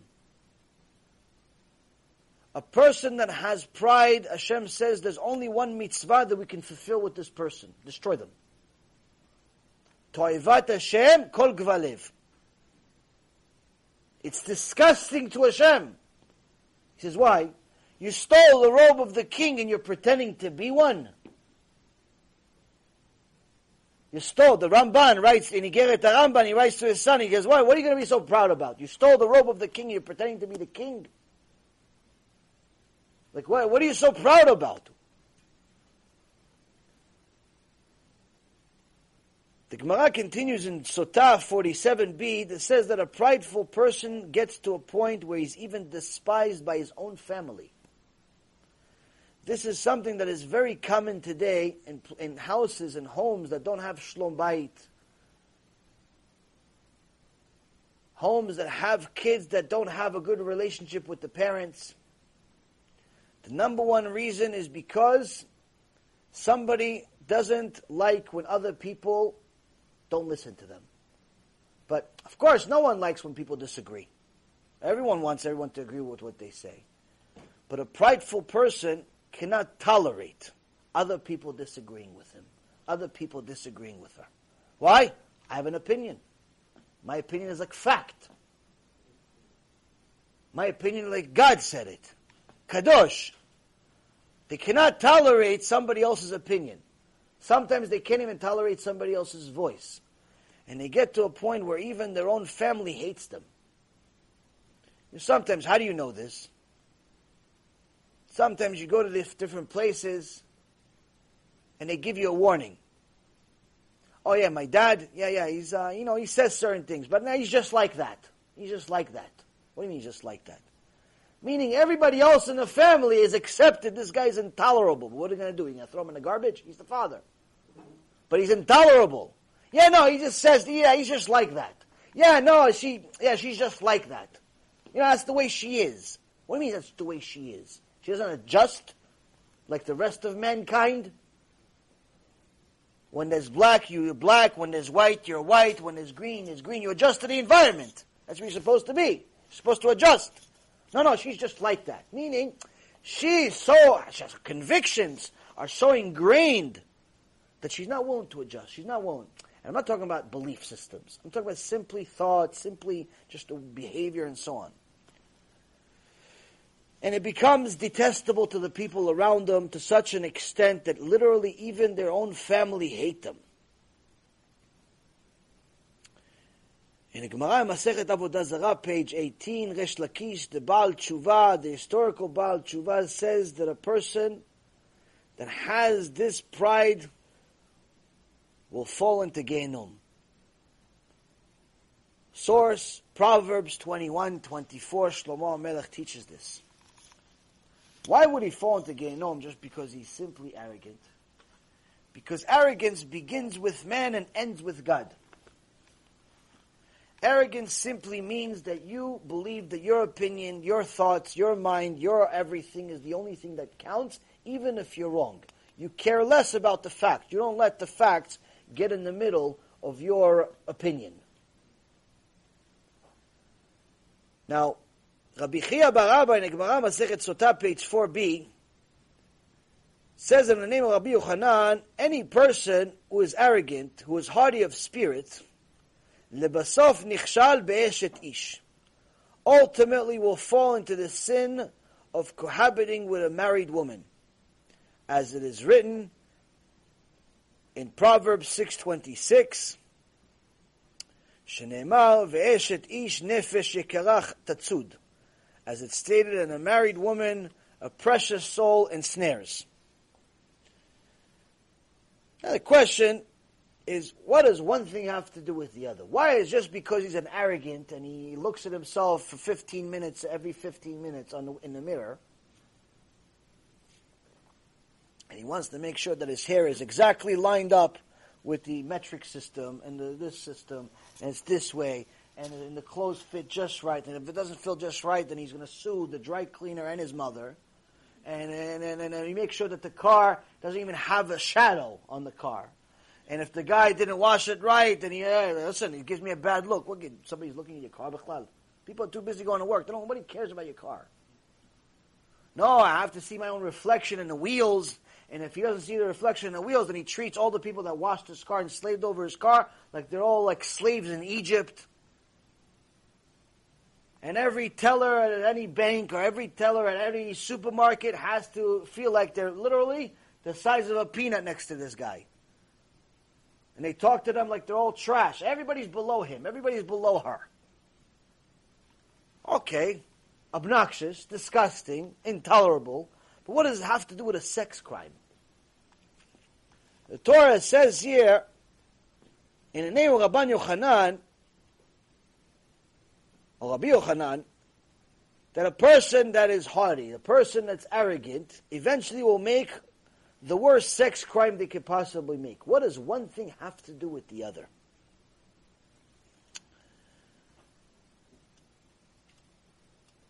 So the Tiferet Israel says that just as humility is the sanctuary of holiness, arrogance is the sanctuary for tumah, for impurity, whose principal thrust is to entice a person to sexual immorality. Where do we get this from? If you remember, I said it to you guys in a shiur, maybe on Sunday, maybe 2 Sundays ago, I'm not remember exactly. The Chachamim ask, how is it that Am Yisrael worshipped idols at Bet HaMikdash? How is it possible? I mean, they saw a fire come down from heaven, the Midrash says, a fire come down from heaven in the image of a lion every day. Imagine fire in an image of a lion, the size of a city block, coming down from heaven, eating the korbanot. You're worshipping an idol. Is something wrong with you? You saw miracles. You saw people go to the Bet HaMikdash, Haman, they become Mordechai at the end. They do tshuva just by going there. The amount of miracles that you saw in Bet HaMikdash, you can't even imagine. How? How are you going to go worship idols? What's the matter with you? The Gemara in Masechet Sanhedrin gives the chidush of chidushim. Gemara in Sanhedrin 63b says, it had nothing to do with idols. It had nothing to do with idols. Am Yisrael didn't believe the idols. But they worshipped them. Yes, they worshipped them. But they didn't believe it. So why did they do it? Why did they go? Why did they bring Buddha to their house? Why did they bring J.C. Penney for Sudash Lishit? What's the matter? Why? Why are you bringing this garbage to the house? Toivat Hashem Kol Gvalev Don't bring idol worship into your house. The Stapler Gaon says TV is idol worship. Don't bring it to your house. What's the matter? Why are you bringing this to your house? The Gemara says, of course they didn't believe the idols did anything or were anything or are anything. Of course they didn't believe it. But they knew that as soon as the rabbis and the rest of the Kehillah saw that they have an idol in their house, they have a Buddha statue in the backyard, they have a Buddha statue on the door, they take off the mezuzah, they put the Buddha statue there, he says, he's chiloni, he's secular, he's nothing, I don't want to talk to him, don't count him for minyan, don't invite him to the bar mitzvah, don't talk to them. Why would any Jew want such a thing? Why would any Jew want to be put on exile, put on cherem? Don't invite me to bar mitzvah. Don't invite me to the wedding. Don't count on me. Yom Kippur, I'm eating. What's the matter? Why would any Jew want this? The Gemara says, because in reality, all they wanted is to do sex crimes. All they wanted to do is go have sex with the goyim. All they wanted to do is have sex without being married. All they wanted to do is do things of gilui arayot.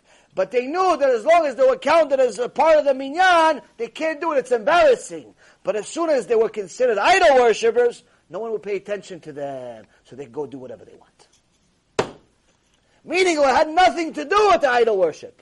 It was all about having sex. It was all about gilui arayot. It was all about wasting seed. It was all about going, let me do whatever I want. Where does it all come from? It comes from arrogance. It comes from arrogance. Why does it come from arrogance? Because arrogance is the root of this desire.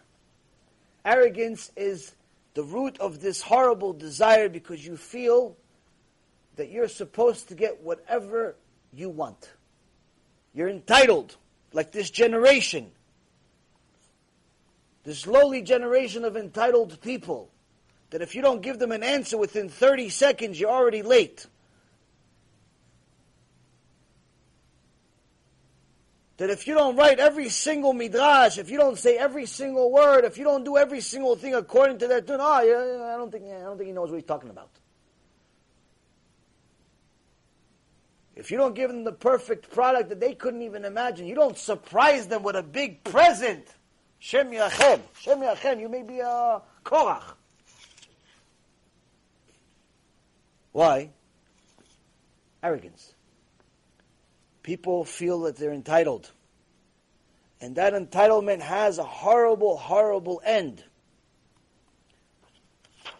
As the Gemara continues, Rabbi Chama bar Chanina says, Keilu Baal kol ha'arayot. An arrogant person is regarded as if he has cohabited with all of the forbidden relations.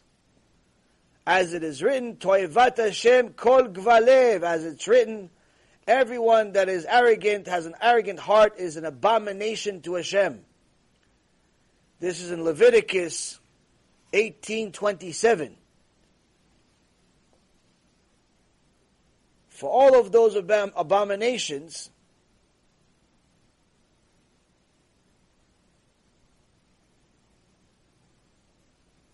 have to do with forbidden relations. It's not just the idolatry. Because if a person denies Hashem's existence only intellectually, let's say he just simply never learned anything. He doesn't know God exists, God doesn't exist, Torah and science, science, Torah, he doesn't know anything. All his years he went to school, the teacher told him he came from monkeys.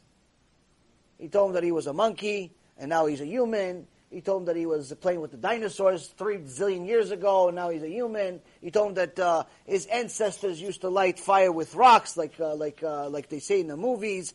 That his other ancestor is the amoeba. You know, the guy just spits something on the floor. Yeah, that's your grandfather. That's your grandfather. Yeah, right there. You know that smooch over there? Yeah, that's your grandfather. Like the stupidest things in the world, but that's what he learned, miskin, his whole life. So he doesn't know. So if he denies Hashem's existence only intellectually, a powerful revelation of divine providence can shock this person into acknowledgement and belief. Meaning, you show this guy a few Torah proofs, he can do tshuva in a second. Why? He was an empty vessel. All you gotta do is put something in there. That's it. He doesn't know. He doesn't know anything. which is the majority of people today. Majority of Jews today don't know anything. I'm not talking about just people that are secular. I'm talking about everybody. Secular, religious, half religious. Most people don't know anything. That's why when I talked to the Avrechim, Talmidei Chachamim, in Yerushalayim, I went there a few years ago, 2 years ago maybe, and we had a little shiur. They asked me to give a shiur to Avrechim. I said, what am I going to teach you guys? You guys learn Torah all day. I'm going to teach you. I barely know anything. I said, no, you know Allah. You got people who do tshuva. We didn't get people who do all these wonderful compliments. I don't believe any of it. But anyway, Baruch Hashem. I said, okay, I'll give you a shiur on something I know you don't know. What do I know that they don't know? I said, I know people. And I know you don't know people. Why? You're here. You're in four walls your whole life. Oh, you have a Sefer Torah. Oh, you have a Sefer Torah. And you're assuming that the public at large, the secular, the other guys, they also know Noach. They also read Parashat Shavua. They also know Avraham Avinu and Moshe Rabbeinu and Shema Yisrael. You assume they all know this stuff. Like, why would you not know Moshe Rabbeinu? Moshe Rabbeinu is the greatest of great. How could you not know Moshe Rabbeinu? What'd you do with your life? If you don't know Moshe Rabbeinu, what'd you do? How'd you go a day in your life without knowing Moshe Rabbeinu? My little 3-year-old knows Moshe Rabbeinu. How do you not know Moshe Rabbeinu? Over 1 million kids in Eretz Yisrael do not know Shema Yisrael Bechlal. Shema Yisrael. 1 million. People don't know anything. I told them I know people. And I know that you assume they know what you're talking about when you start. So you are scared to give lectures. Why? Because you're saying, what can I say that they don't know? You're assuming that in order for you to give a lecture, you have to give a chidush. You have to give some huge insight that only maybe like Rav Moshe Feinstein, Allah Shalom, and maybe like the Steipler Gaon, they, something that they said that's in one of their books, and you found it, it's in the middle, it's in a small thing, it's not really the big book, it's a small book, and you found it, and you're going to tell them this. Because you think that that's the stuff they don't know. In reality, they don't even know who Noach is. Most people found out about Moshe Rabbeinu in a movie. 50, 60 years ago, the Goyim published a movie called The 10 Commandments. That's how most people see Moshe Rabbeinu. There are still statues till this day being sold in stores of Moshe Rabbeinu, an image of Moshe Rabbeinu, and they have horns on Moshe Rabbeinu. When we moved to America, my mom there was in one of the houses we moved into, we rented, and there was a statue that said Moses on it. But I never understood, why does he have horns? What's the matter with these people? Years later, maybe 20 years later, I realized why the statue had horns. Because these imbeciles that made the statue don't know any Hebrew. And it says that when Moshe Rabbeinu went down from Mount Sinai, he had Keren. He had Keren, meaning he had like the shining sun. He had like his face was shining like the sun. That's why he had to put a mask on. But these imbeciles translated Keren like horn, because Keren also means horn. So everyone thinks that Moshe Rabbeinu had horns. Most people think this. You know how they found out about Noach? There was a movie with some other actor, Russell Crowe, I think his name is. Came out 5-10 years ago. Has nothing to do with Noach, but some guy in a boat. Baruch Hashem, I didn't watch the movie, I just saw the previews. Has nothing to do with Noach. Another guy made a movie about the world and everything else and how it started and everything else. The guy himself says, the only thing we have in common is I said Adam HaRishon, there was an initial human, there was a snake, and there's cool images, and a lot of people use it for Torah movies today. But in reality, it has nothing to do with the Torah. But that's people's knowledge. They get Torah knowledge from movies. It has nothing to do with it. They get fiction books that some Christians wrote, and they tell you that maybe David HaMelech Chas v'Shalom was gay because there's a pasuk in the Torah. He says that Yonatan loved him more than a woman.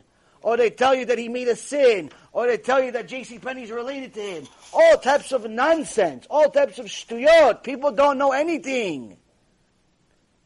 People don't know anything. Nothing. I'm not talking about Goyim only. I'm talking about Jews. I'm talking about us.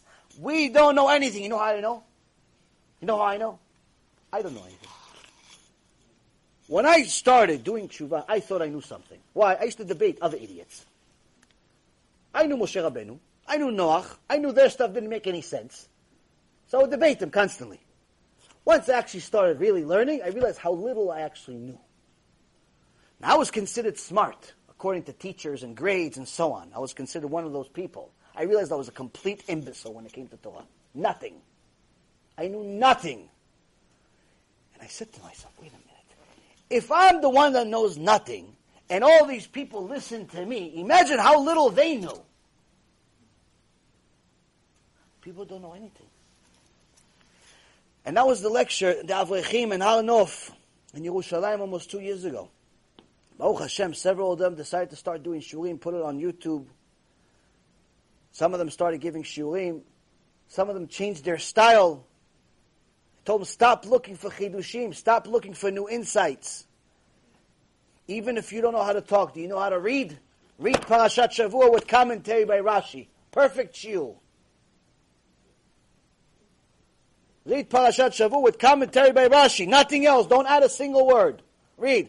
Bereshit bara Elokim et hashamayim et haaretz. Okay, what does Rashi say over here? Oh, Rashi mentions Rabbi Yitzchak. Oh, who's Rabbi Yitzchak? Oh, it's his father, and so on and so forth. That's it. You don't have to. But what happens? Why is so many shiurei Torah not this? Why are so many people confused even more sometimes? Because people have too much arrogance to just keep it at the knowledge of the sages. They have to throw their own 2 senses into it. Now, if their own 2 senses agree with the Torah, Baruch Hashem, Ashrecha v'Ashrecha Kechem. But if your 2 senses contradict the Torah, Toivat Hashem kol gvalev. You're an arrogant person. Your Torah is considered disgusting.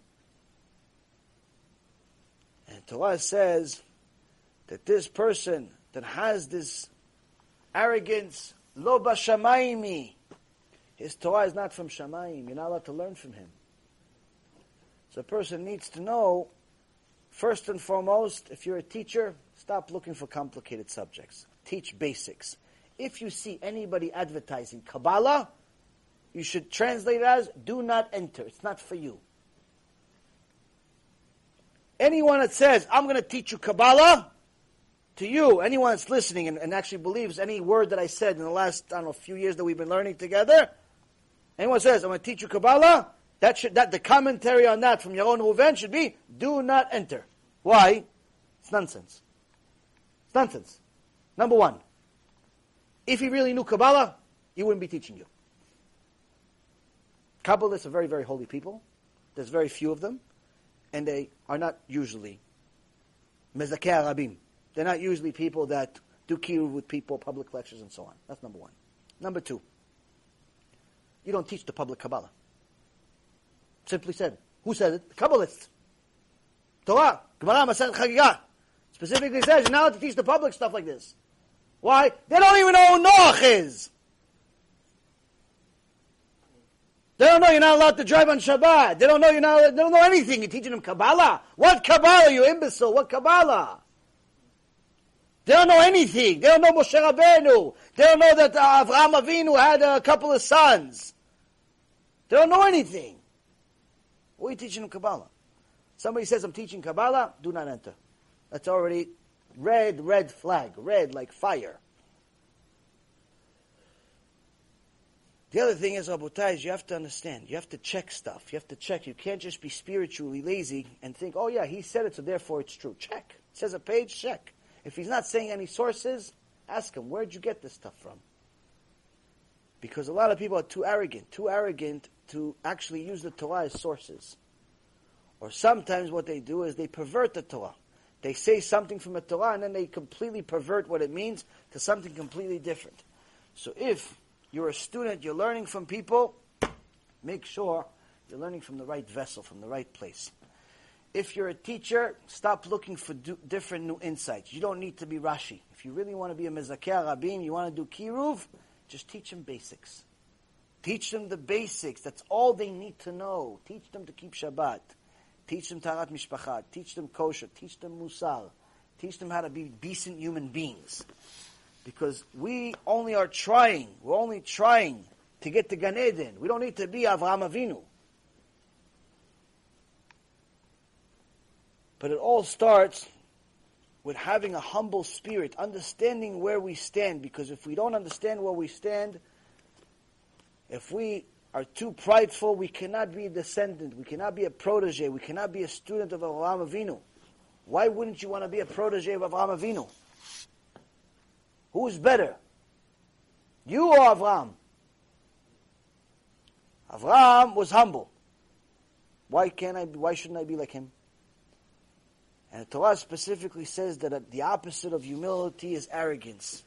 And arrogance leads to sex crimes, leads to that, because a person that's arrogant feels like there's no desire that he has that should not be met. Even if that desire is against the Torah.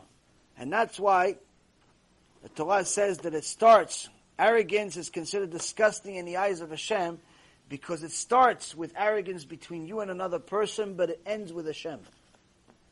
It ends with Hashem. The next part, and we'll finish here, is v'nefesh shfela. Nefesh shfela is an undemanding soul.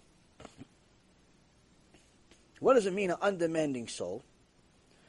Meiri and Rav say that somebody that exercises restraint and self-control over forbidden physical desires, or over other excessive luxuries. Again, the Chachamim are not connecting these words to what we would think. Like you would think an undemanding soul would be something spiritual, like, oh, you don't ask too many questions in a shiur. You don't, you don't expect certain things. You're not expecting certain things. It's more spiritual, you would think.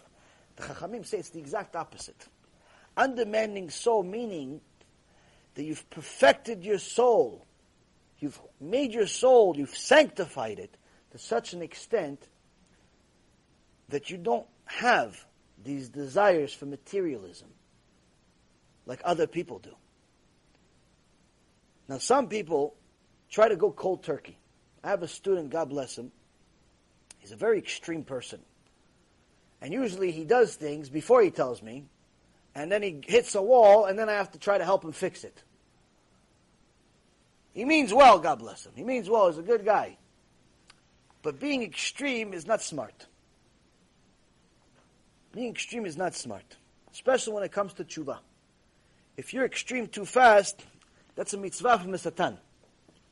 Satan wants you to go overboard. You were Amalek yesterday. He wants you to be Yaakov Avinu overnight. Why? Because he knows that after you realize you can never be Yaakov Avinu in a week, then you say, you know what, the heck with it, I'm going to go back to being Amalek again. But that's not the way to do things. There are certain things that you have to be extreme with, like when it comes to humility, you have to be as humble as possible. But that cannot happen overnight. When it comes to good midot, you have to excel in them, you have to do, but that cannot happen overnight. When it comes to anger, you have to literally remove it from your heart, remove that stone from your heart. You can never get angry, but that's not going to happen overnight. You're still human. You have to train yourself, you have to fix it. But there are certain things that if you go, and you can do overnight, but if you do them, you will fail. But you won't fail right away. For example, people that try to eliminate technology. In today's world, technology is a source of all evil and all good at the same time. The very same iPhone, the very same Android, the very same whatever phones exist in the world, could either give you Kodesh Kodashim, you could be reading right now Alona Kodesh, you could be right now clicking on Be'ezrat Hashem app and learning how to become a decent human being, or you could Hashem Yerachem what you can do with this phone. You could see all of the filth of the world in front of your eyes in a second, for free. The worst filth that you can't even imagine, you could see in a second. You could literally take the connection, there's a spiritual connection between you and Hashem. It's like if you have to, let's say, imagine something. Imagine a rope. Imagine a rope with a rope around the rope. For example, like the ropes for the ships. The big ship, the anchors. The rope is not just a single rope. It's not like a little string. It's a rope, another rope, another rope, another rope, and they'll make it into one rope, and then, it becomes much stronger that way. So imagine you have this type of rope connecting you to Hashem Yitbarach, connecting you to heaven. Now, when you turn on Bezat Hashem app, you're strengthening that rope. You're strengthening it. You're using that rope, you're pressing the go button, and you're getting and receiving. You're receiving and delivering good things on this rope, on this vessel. On the other hand, you go to the garbage. You go to some movie, rated PG-13. Today, these kids' movies have more nudity than the adult movies sometimes. You see all these little people half naked on the beach. Or, even worse, naked. You're on your phone, same phone. It's not that you're weakening it. You're not weakening it. You're not weakening the rope. What are you doing? You take, it's like somebody, you just took the Malach HaMavet, takes his machete, and cuts it off. You finished it. You just destroyed the rope. Destroy the rope. Now what happens? Something has to happen. Who are you connected to? Satan. You're connected to the Satan. Satan sends you all of his soldiers. What do the soldiers tell you? Hey, listen, you got to do something about it. Look what you saw. You have to act. What do? You start acting. You start acting. So we see here that Hashem gave you same technology, same tool to bring you Kedusha, to bring you Tuma.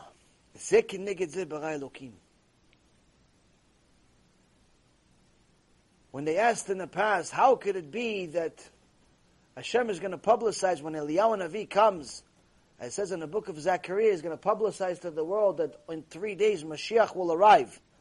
How is this news going to arrive in the world? Is it going to be like Mount Sinai, that Hashem's words are going to be inscripted into the heavens? Is it going to be this? Today we don't even ask that question. Why? If you breathe the wrong way, or you help a duck cross the street, it goes to the rest of the world in 2 seconds on one of these channels on the internet. In 2 seconds, it's all over the world. Everybody's a cameraman.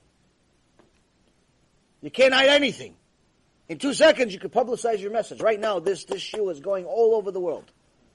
All over the world. There's more people online right now watching this shiur, and there's many more than you guys. Baruch Hashem. Meaning that the message literally reaches live. It doesn't have to wait for the next day. Live, it goes somewhere else. So Hashem gave us the opportunity to deliver good or bad instantaneously in this generation.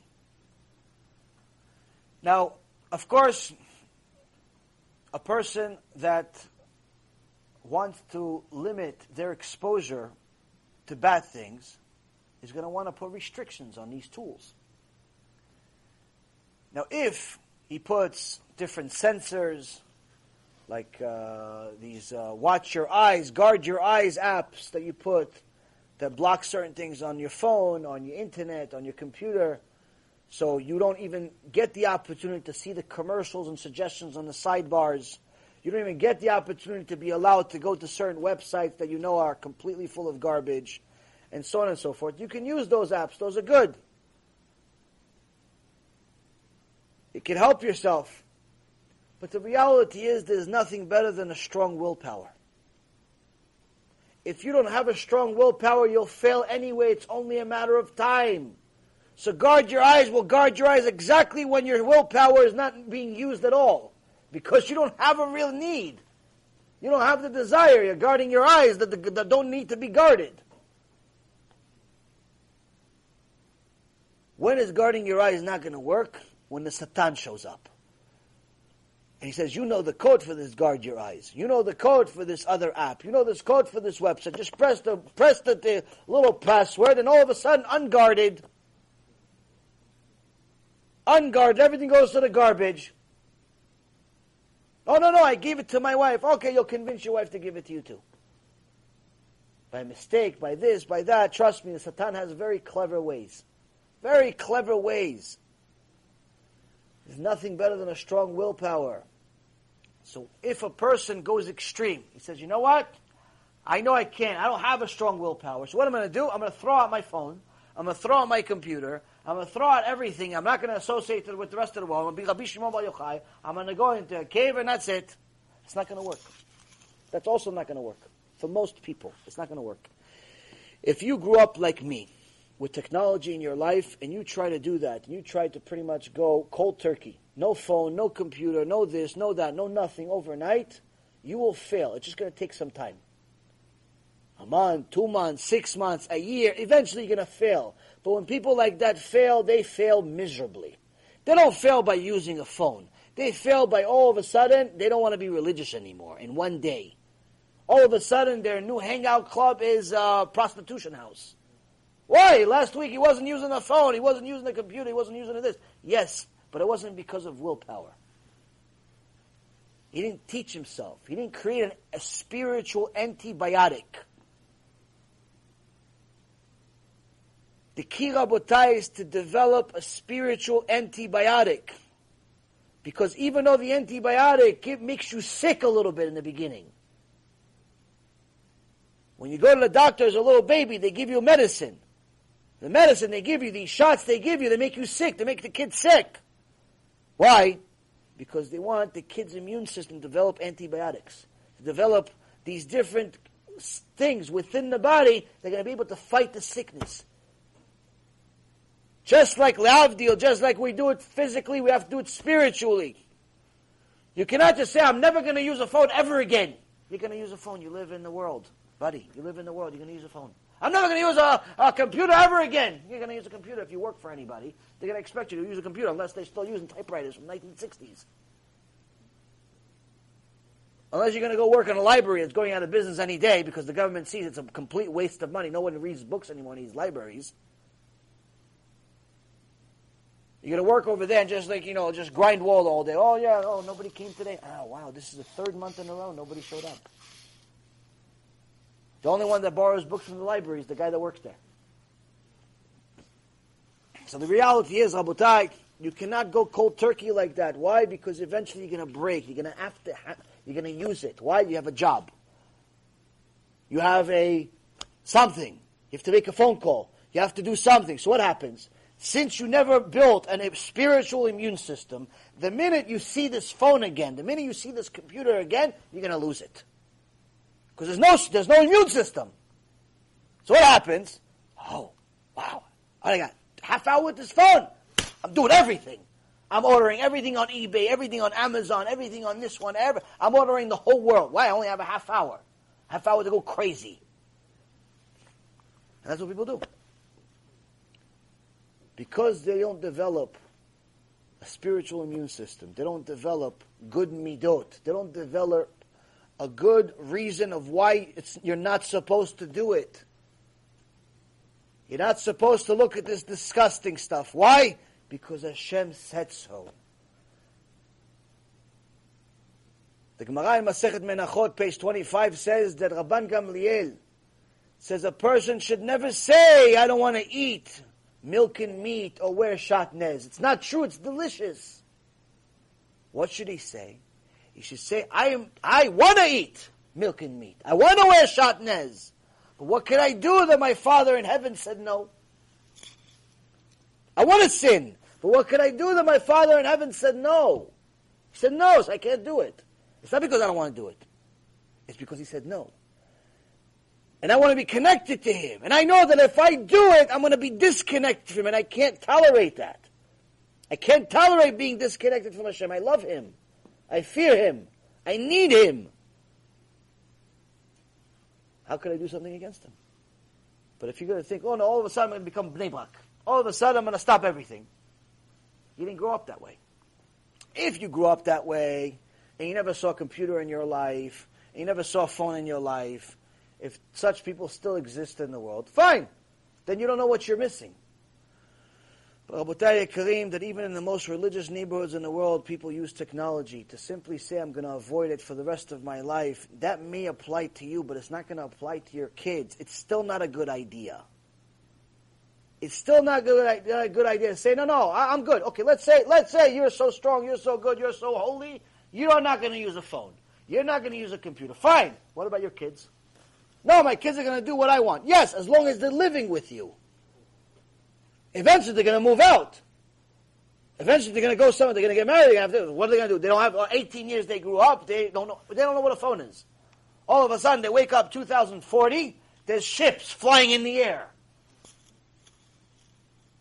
So when I say, oh, wow, like what are they going to say? They're going to look at you like, Abba, you're a liar. You told me that there's nothing. There's ships flying in the air. There's people talking through there's stuff. Like what happened? Like they feel like they rediscovered the world. And that's why people go crazy. They don't go off the derech. They go off the mountain. They go off the mountain. Why? Because they don't have a spiritual immune system. You need a spiritual immune system. You need to learn how to not want it. You need to learn how to realize that this is bad for you. It's poison. And in order to do that, we have to work on our midot. We have to work on our character traits. We have to realize, what is the root of me wanting this thing? When it comes to sexual desires, the root is arrogance. That's what the Gemara says.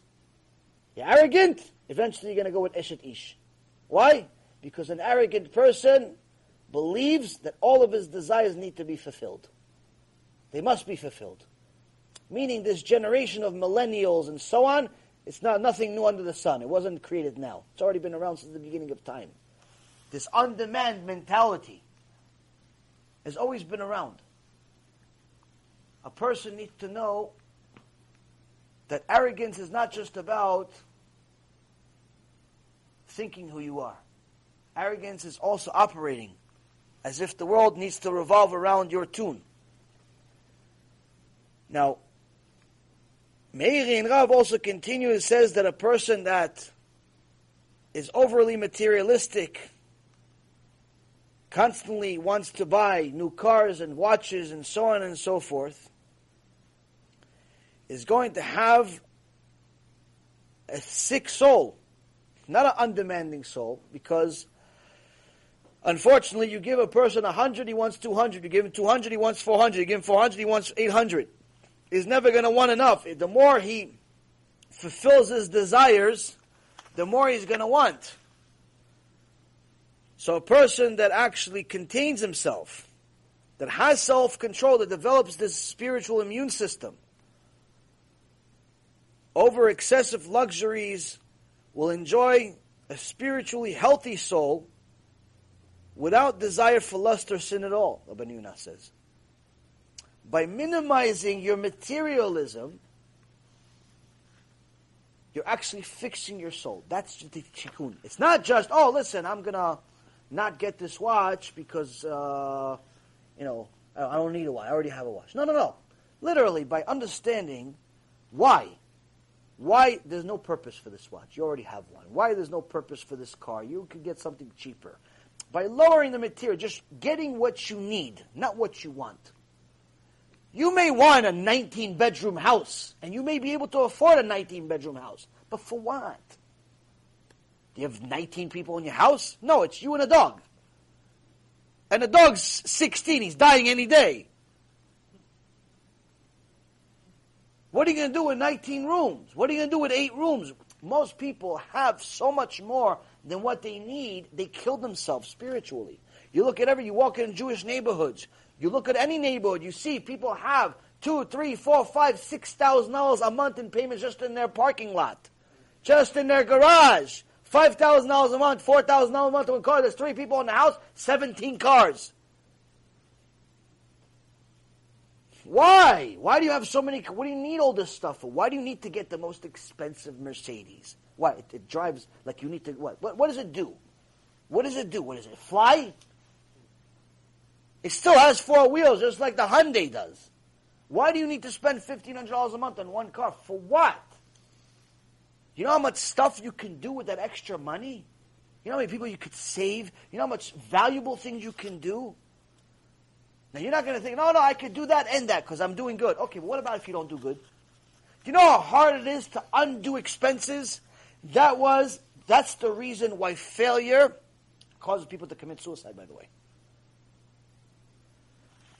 From personal experience, I can tell you that at one point we got to $185,000 a month in expenses. $185,000 a month in expenses. Business, personal, and so on. Now, when you're making, on a bad month, $200,000, you're still okay. You're still making a profit. On a good month, you make $500,000. You're doing all right. $180,000 a month in expenses is not the end of the world. What if you're not making it then? What if you're not making $500,000? What if one month you got sick and you didn't go to work? And you made zero. Okay, so now you have $185,000 a month in expenses and zero income. So now what does that mean? You lost $185,000. Okay, 1 month, no big deal. You still made plenty of money before. What about 2 months? What, 3 months? 4, 5, 6, 7, 8, 9, a year? Okay, now you just lost $2 million. But why don't you just stop the expenses? It's not so easy. You can't just stop all the expenses. You can't just go, hey, Mercedes, listen, that $1,500 a month lease, I don't feel like having it anymore. Take the car back. Yeah, all right, take the car. You signed. You signed your soul. We're not taking it back unless you give us X amount of money. It's very hard to undo. Oh, yeah, listen, Mr. Building owner, yeah, that $25,000 a month that I'm paying you in rent, I can't pay for it anymore. We don't care. You signed a 10-year lease. 10-year lease, $25,000 a month, $30,000 a month, has to show up on the first of the month like clockwork. We care less that you're sick. We care less. But thank you for calling. Thank you for letting us know. Like, you can't just undo it. So all of these people that build themselves up and they get all these expenses, it's also a reason why people commit suicide, because they realize that the life that they build themselves up assumed that they're going to continue succeeding forever, just like I thought. Just like everybody else thinks. No one ever thinks they're going to fail. So that's why if you ever fail, if you have a hiccup, if you have a problem, it's very hard to undo all this stuff. And then you're in a situation where you have a lot more money coming out than coming in, and you don't know what to do. No one cares, by the way. The lawyers don't care. The doctors don't care. The vendors don't care. The mortgage doesn't care. The IRS definitely doesn't care. No one cares. In fact, every single one of them is going to fight for every little penny you have left, because they know you're about to hit broke. So they need to get their money. They care less. That's the world. That's the world. If you build yourself up that way, you're building yourself up for failure. Because bumps will happen. Failure will happen. Every successful story has quite a few failures on the way. You only have to succeed once. But failing, you could fail 100 times on the way to success. You could fail 100 times on the way to success. Most failures are self-inflicted. Both in life, whether it be business or it be spirituality.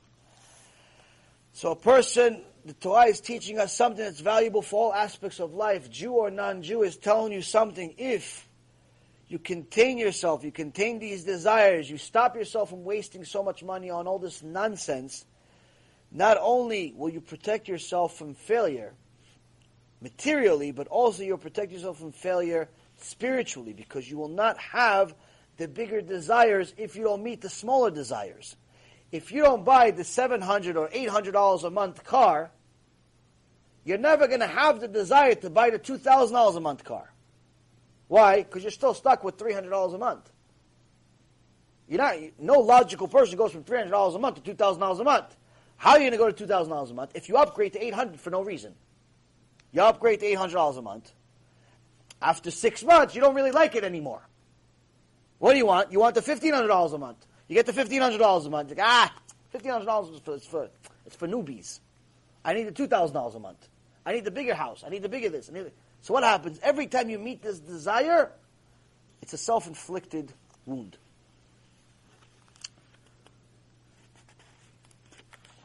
So this nefesh shfela, this undemanding soul, Tiferet Yisrael, says one of the ways to express it is by being happy with our share. And the Midrash Shmuel says that a man's animalistic element seeks to be the most prominent part of his life and decisions. So when a man diminishes its prominence in his decisions, he possesses an undemanding soul. To such an extent that the Chidah says, as I mentioned before, that a person that has these traits, has a good eye, is humble, and most importantly has an undemanding soul, could have both freedom of spirituality as well as physicality. Why?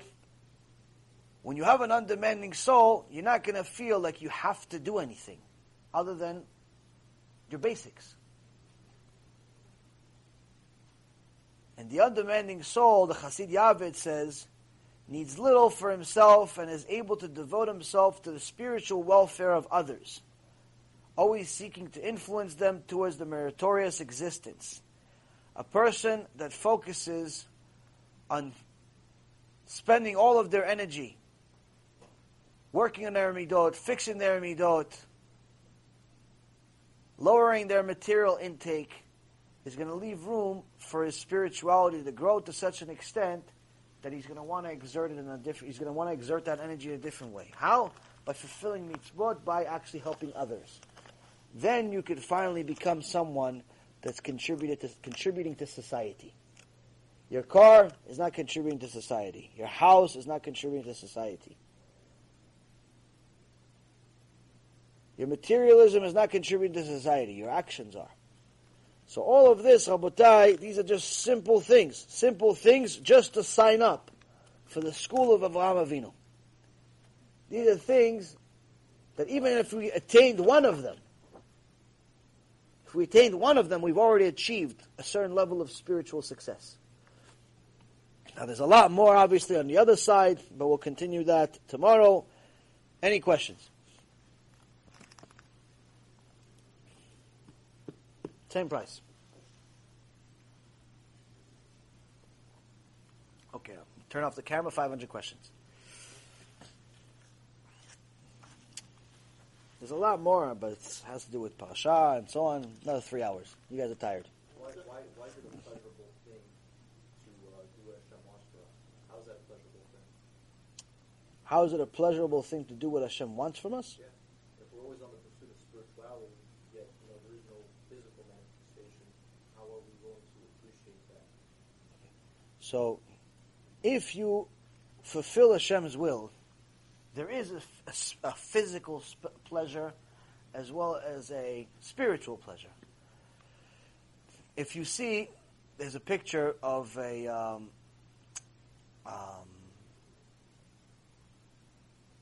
not Rav Moshe Feinstein, the current Rav Kanievsky. Rav Kanievsky Sheikhye is a picture of him moments after he started learning, and you see happiness from this picture. Now, to us, who don't really know much about much, it looks like the old man's smiling. But anyone that knows a little bit of Torah and knows and has reached certain levels knows that when you attain a certain level of spiritual success, you actually get a physical pleasure from it. In fact, there are certain levels that you can attain spiritually that it will give you a physical pleasure that's greater than any high you could ever imagine.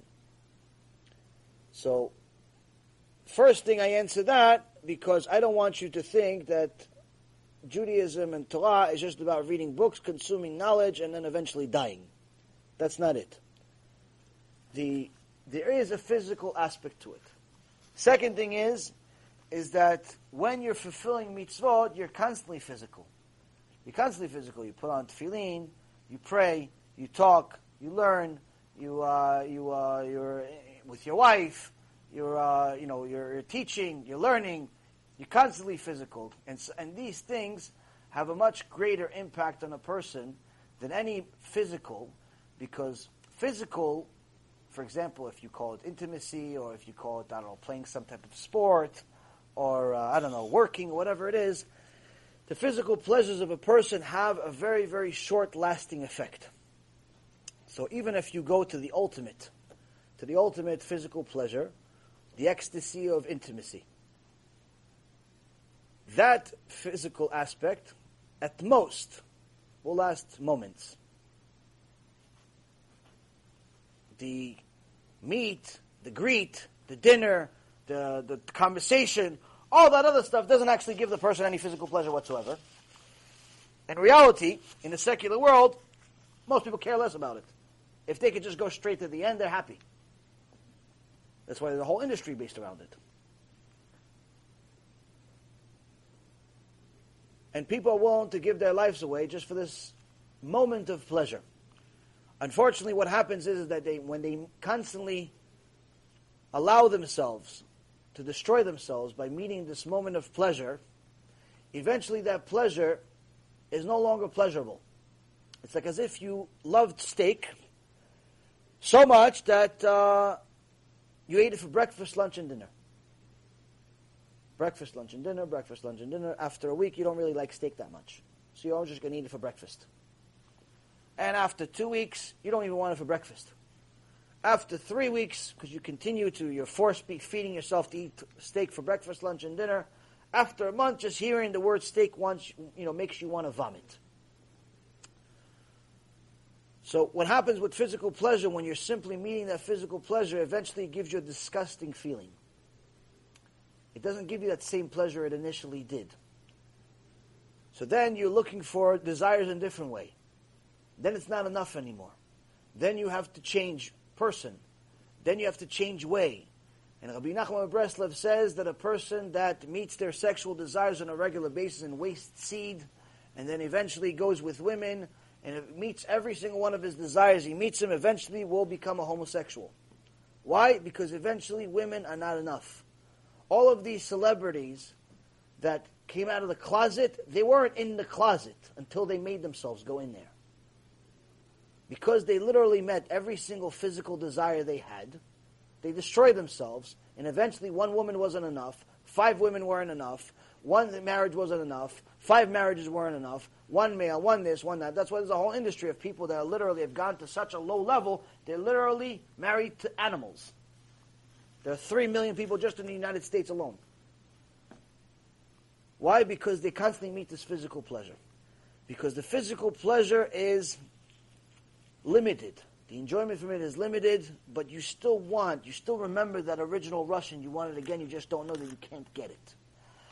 On the other hand, with spiritual pleasure, it's not as easy to attain. You cannot get it in 2 seconds. In fact, it's drastically harder to attain.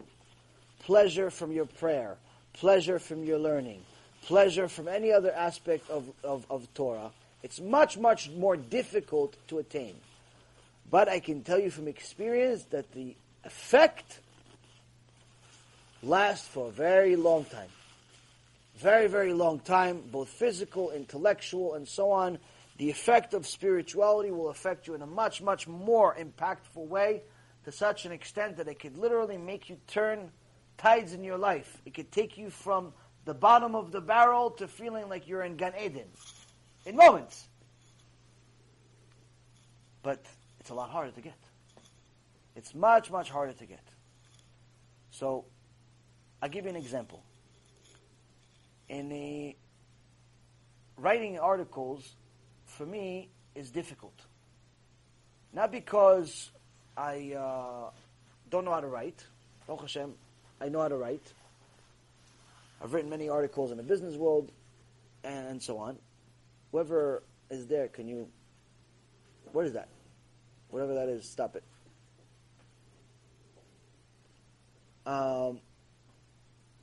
The writing an article takes a while. Now, if I say a while, I tell you, listen, to take 1 page will take an hour. That's not really a while. But if I tell you that writing 1 page can take me 36 hours, that's a while. 36 hours of work on 1 page is a lot. It's a long time. A long time. Sometimes it takes that much. Sometimes it takes much less. Sometimes it takes an hour. But I can tell you that one of the articles that I wrote that literally took me 36 hours to write less than 2 pages, but it was a Torah article. The Torah was a Dvar Torah. the high that I got from it at the end with the completion and knowing that it's a good product and the feedback that I got from people probably lasts for weeks.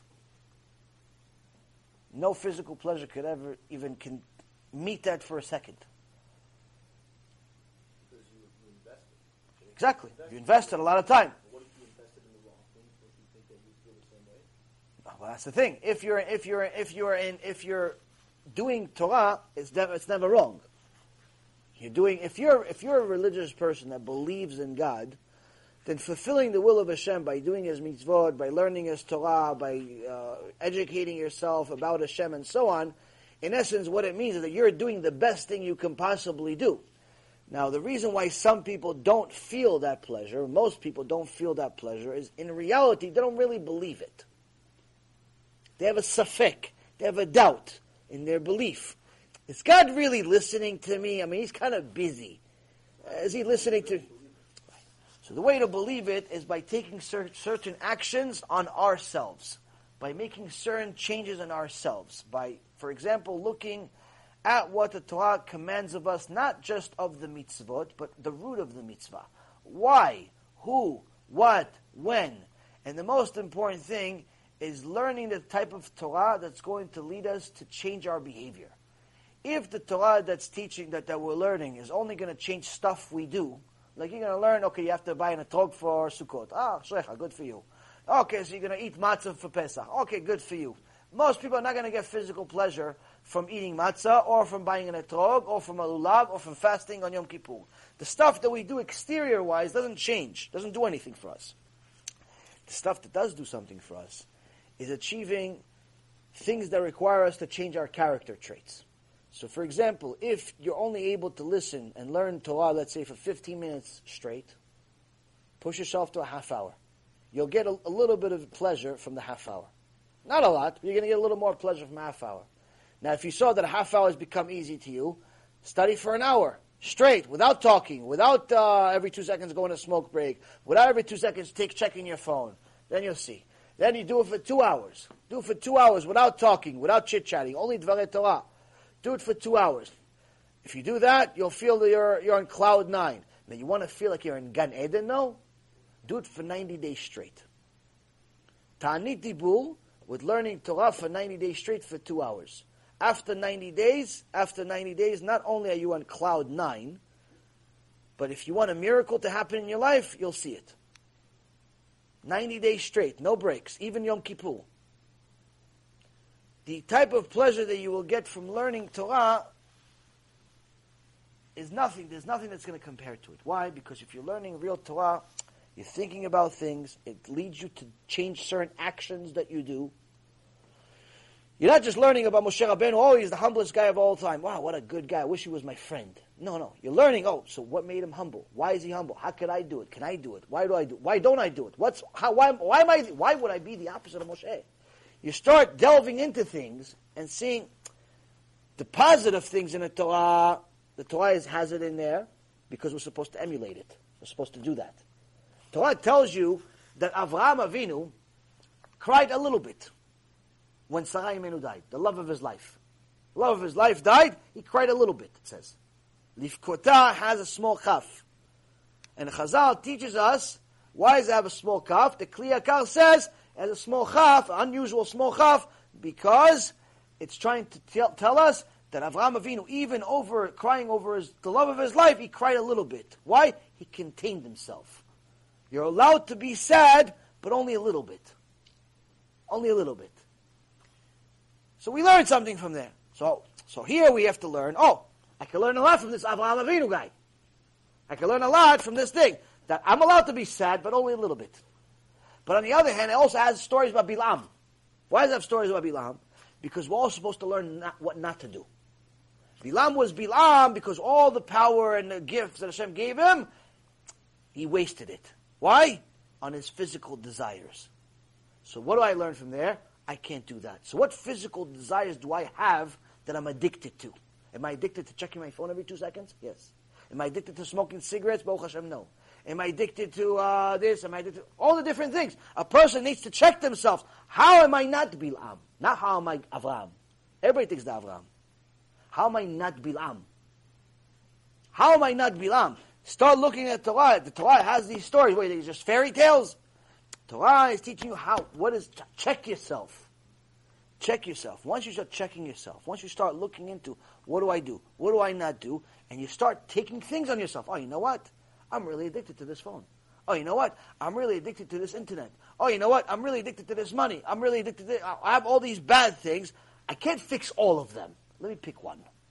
Pick one. Pick one, and you'll see, at the beginning it's tough. At the beginning you may even start hating yourself a little bit because it's so difficult. But then, once you pass a week, you haven't wasted the seed for a week, you haven't looked on the internet and disgusting things for a week, you haven't, whatever the things that you're working on for a week, already you feel like, wow, I'm like, Tzadik. Walk around with like, I'm Tzadik. Yeah, you see, Moshe Rabbeinu is looking down upon me, he says, wow, Tzadik. Why? You feel strong, because you have a spiritual pleasure. Don't let it get to your head, which we'll talk about tomorrow. But the point is, Rabotai, is that you'll get a physical pleasure from the spiritual pleasure. But only if you take on things, if you do things, not just perform like a robot. So the closer you get to Hashem, the more you'll start changing your life, your behavior, the things you say, the things you don't say, the things you think about, the things you don't think about, and so on and so forth. And it'll lead you to a point where you literally feel God. You don't need to believe in Him anymore. You feel Him. You feel Him constantly. You see Him everywhere. You see God everywhere, constantly, in everything. There's no place. That's why the Chachamim were asked, what's the toughest mitzvah? And some of them have said the same thing. Toughest mitzvah they have is not talking about Torah in the bathroom. Not talking about Torah in the bathroom. It's the toughest mitzvah for them. Thinking you're allowed to think about Hashem. It's not possible not to think about Hashem. If you're tzaddik, it's not possible not to think about Hashem. But you're not allowed to think about Torah, meaning to start doing sugyot and this and that, and halacha is this, somebody sends you a text, am I allowed to eat on pork? You're not allowed to say no. Why? It's halacha. Not allowed to answer. Not allowed to answer. It's in the bathroom. But to think about Hashem, it's not possible not to think about Hashem. Why? Because your whole life is Hashem.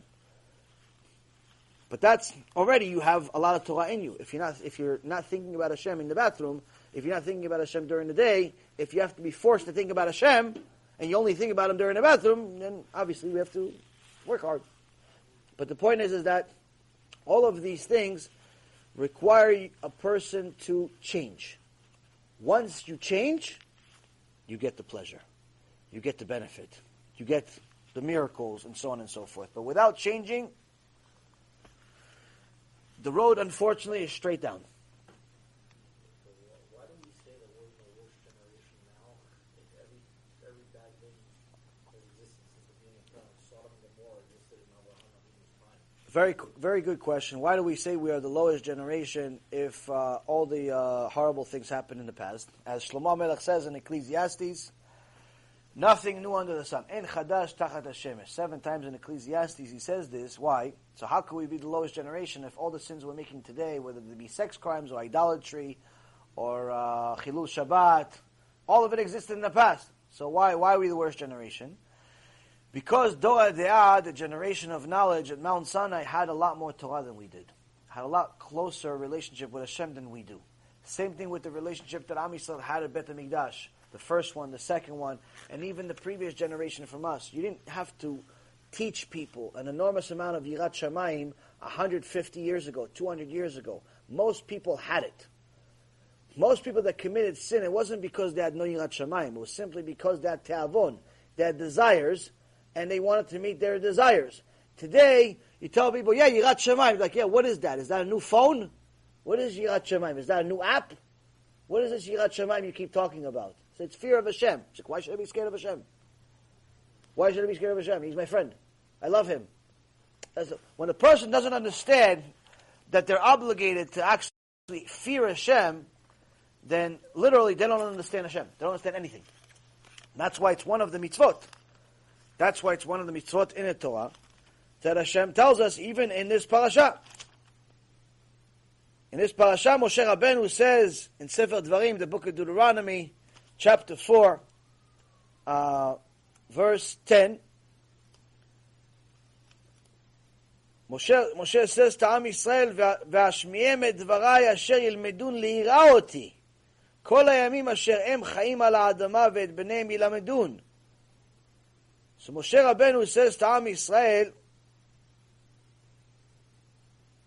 that Hashem told them, let them hear my words so that they shall learn to fear me all the days of their life on earth, and they shall teach their children. It doesn't say you should teach all the kids to love me. It doesn't say you should teach all the kids, teach yourself to love me. It doesn't say that, one word. Teach what? Fear me. Why? Reshit chokhmah yirat Hashem. Beginning of wisdom is fear of Hashem. If you don't fear Hashem, you have no connection to Him. So what about all those people that say, I love Hashem, I love Hashem, I love Hashem, but I don't fear Him? They have a different Hashem. Why? Because the real Hashem runs the world. That means He's running the cosmos. He's running the 1,700 miles an hour approximately spinning speed of Earth, where if we would stop for a second, we have a serious problem. The spinning atoms that make up everything, including us, and everything in between.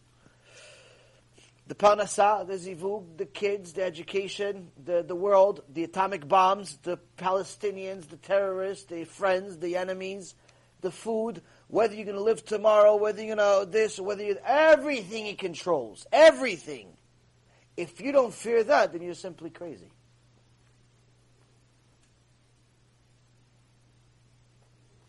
You're shoteh, patur for mitzvot. You don't have to do mitzvot. You're crazy. Crazy, put you in a crazy house. A barbanel in Yerushalayim, they put you there, finished. Out off. They have a place for you. Free. Government pays for it. But that's the thing. Yirat Shamayim, Rabotai, that is the foundation of the beginning of our relationship with Hashem. Eventually, our goal is to get to loving Hashem and so on and so forth. But ideally, we need to know that we need to fear Him. That's how we start our relationship with Him. We know what we're dealing with. Yeah. What exactly means to fear? Like being afraid? Ken. Really? Ken. I think it means that like when you're about to have an opportunity to do something wrong or against the Torah. No, you don't want to disappoint Hashem. That's what it is. You realize that Hashem is watching you, and then you choose not to do it. He asked me the question for a second. So, Moshe Rabbeinu answers that question too. If you continue forward, he says this in verse 23, same chapter 4, 15 verses forward. He says, "Ishamru lachem, pen tishkechu et habrit Adonai Elohechem, asher karat imachem ve'asitem lachem pesel tmunat kol asher tzivecha Adonai Elohecha. Ki Adonai Elohecha esh ochlai elkana." So the verse says the following. He says, beware for yourselves, lest you forget the covenant, the brit of Hashem, your God, and that He has sealed with you, and you make for yourselves a carved image, the likeness of anything, as Hashem your God has commanded you. For Hashem your God, He is a consuming fire, a jealous God. Now, a consuming fire doesn't sound like something I shouldn't be scared of.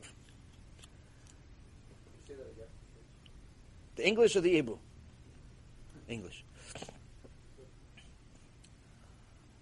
Beware for yourselves, lest you forget the covenant of Hashem your God, that He has sealed with you. And you make for yourselves a carved image, a likeness of anything, as Hashem your God has commanded you. For Hashem your God, He is a consuming fire, a jealous God.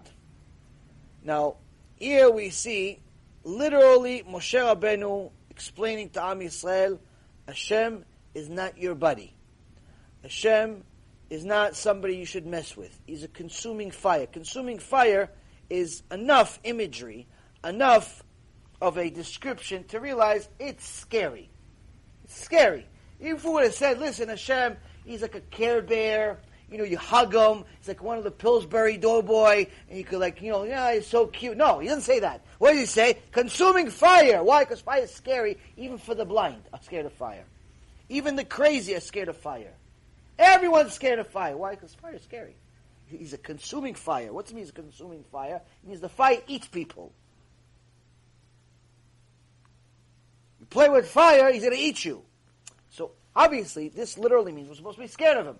Now, what is this scary? What is this scary is, to answer your question, the beginning of Yirat Shamayim is fear of punishment. Tachlis, bottom line. Fear that he will punish you. That's the beginning. What kind of punishment? Number one, punishment in this world. A person is scared that if he does such and such, he's going to fall and die.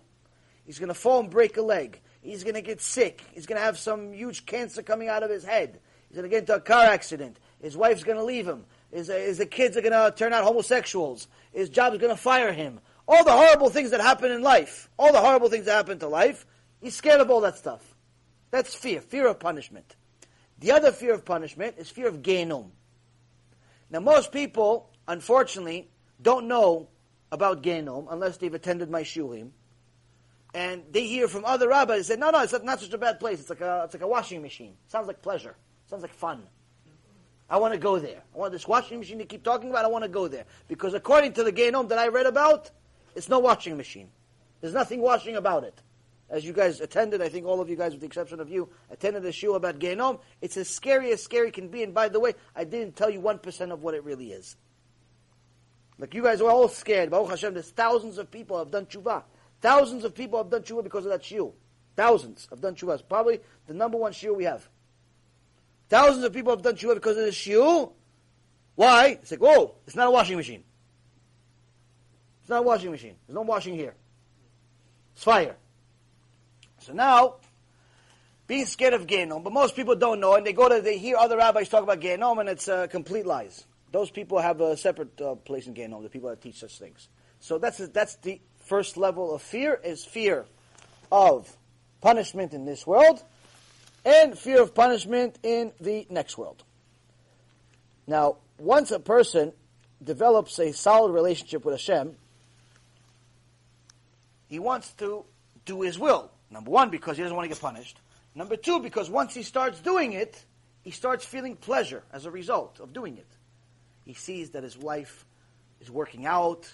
He sees that all of a sudden things make sense, that even if he has problems, he knows there's a reason for it. He knows that someone is running the show. He knows that at the end it's only going to work out because Abba Vashamayim is taking care of things. And even though I don't have any money in the bank right now, somehow at the end of the month I'm going to have it because Hashem has to pay the bills. And even though I can't have a kid right now, I know that Hashem is going to miraculously bring one. And even though I'm single right now, eventually Hashem is going to send me when it's exactly the right time to get married, and so on and so forth. He knows that Hashem runs the show.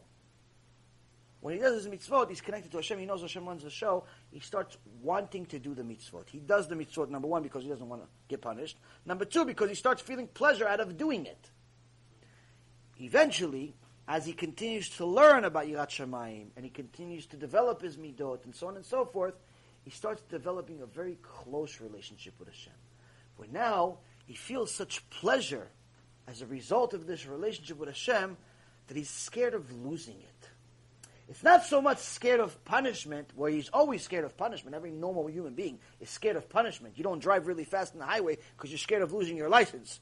You don't punch people in the face randomly just because you feel like it, because you're scared of going to jail. We don't do a lot of things because we're scared. Same thing with Hashem. But that's not the real reason. That's not really your modus operandi. That's not really the reason why you're doing it. Why? You don't want to hurt the relationship. A husband or a wife, they don't not yell at each other and treat each other with respect and so on because they're scared of each other. They're scared of hurting each other.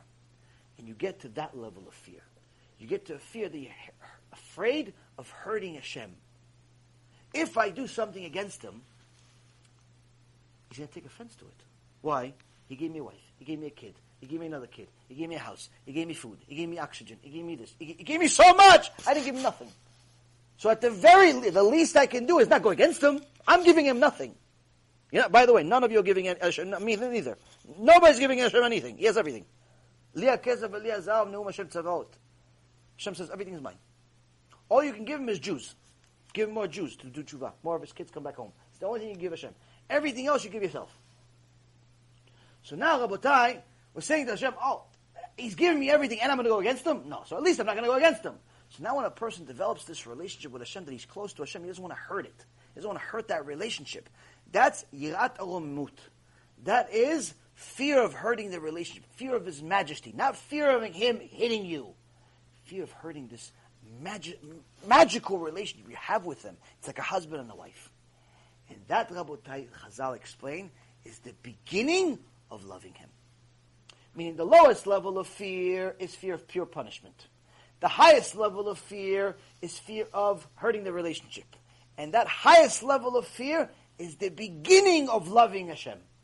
It's the beginning of loving him. Meaning that all of those people that say they love Hashem or they want to teach about loving Hashem, if they have the highest level of fear of Hashem, good, Chazaku Baruch. For the most part, they don't. Why do I think they don't? It's not that I think.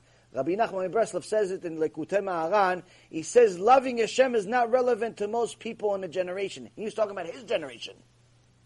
And he goes, and I'm talking about tzaddikim. He's not talking about chilonim. There's no chilonim around him. He's not hanging out with chilonim. He's not hanging out with people walking around with hookahs.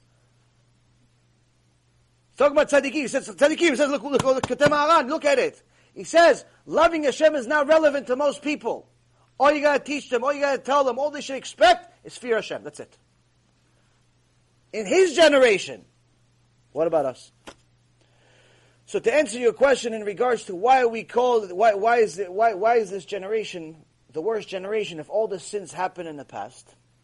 It's because we don't have the same Torah as they did. We don't have the same Yirat Shamayim as they did. So even though the actions that we have, the sins we have today, are no different than the sins we had back then, we don't have the same measure of holiness that they did. So it's not as balanced. But that's also why if a person does a mitzvah today, it counts drastically more than a person doing a mitzvah in the past. Because a person that does a mitzvah today, it's like a candle in a completely dark cave. Whereas in the past, it wasn't a dark cave, it was relatively light. So if you lit a candle, okay, Chazaku Baruch, we see you, good job, hi, nice. But it wasn't such a big deal, you did a mitzvah. What was a big deal? If you're a Tana. You're a Tana, you're a big deal. You're a regular guy, you did mitzvah, you bought an etrog, okay, yeah, kol hakavod, yeah, good job, oh, Chazaku Baruch, okay, finished. But if you're a Tana, if you're a big Talmid Chacham, okay, big deal. Today, you don't need to be a big Tana. You don't need to be a big Talmid Chacham. All you do is shomer mitzvot, shomer Torah, shomer basics. Keep basics, you get the Mashiach. Don't keep basics, you get the candle. Finished. Yeah, but is it even possible for somebody in today's world to be a Tana or to be at the level of a Tana? Come on, is that even a possibility? No.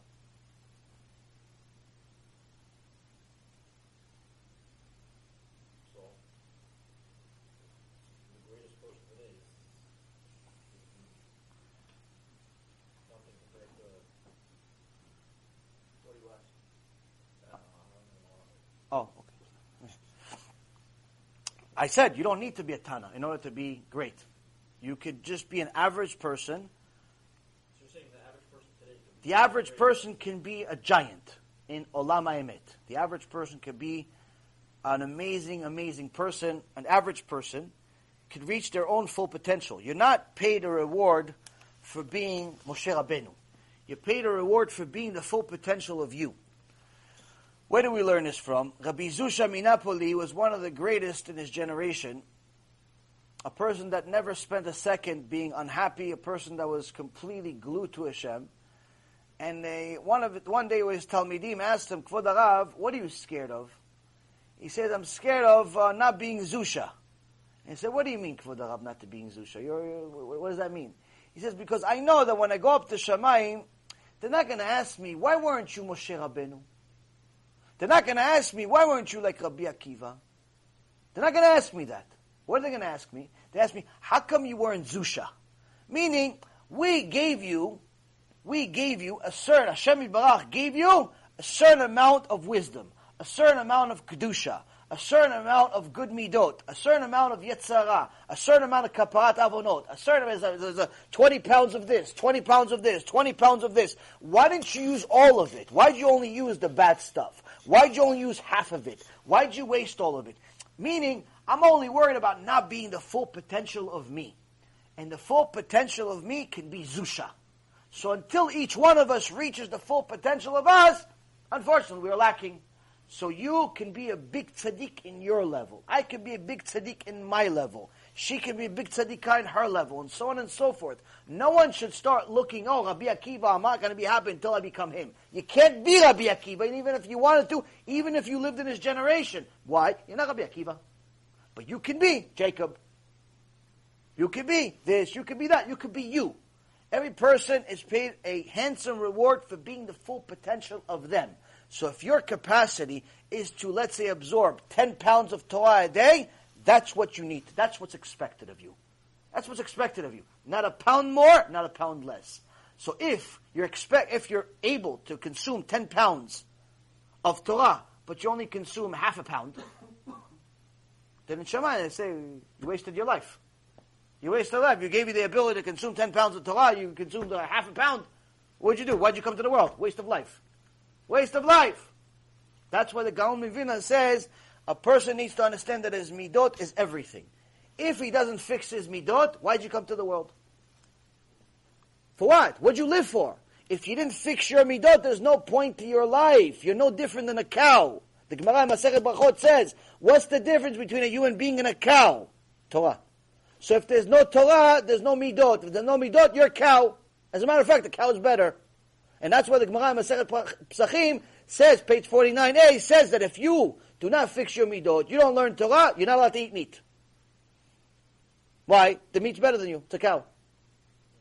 It does moo. Really good. What are you doing? What are you doing? Nothing. There's no purpose. There's no purpose for a person if he doesn't fix himself. That's why a person needs to understand. Stop looking at Moshe Rabbeinu as if you're going to be Moshe Rabbeinu. Stop looking at Rabbi Zusha as if you're going to be Rabbi Zusha. Be you, but at least be the best version of you. What's the best version of you? Start working on the things that are hard for you to do. It's hard for you to get over a certain desire. That's the one you need to work on. Work on it, work on it, work on it, until you get to a point where you're disgusted by the sin.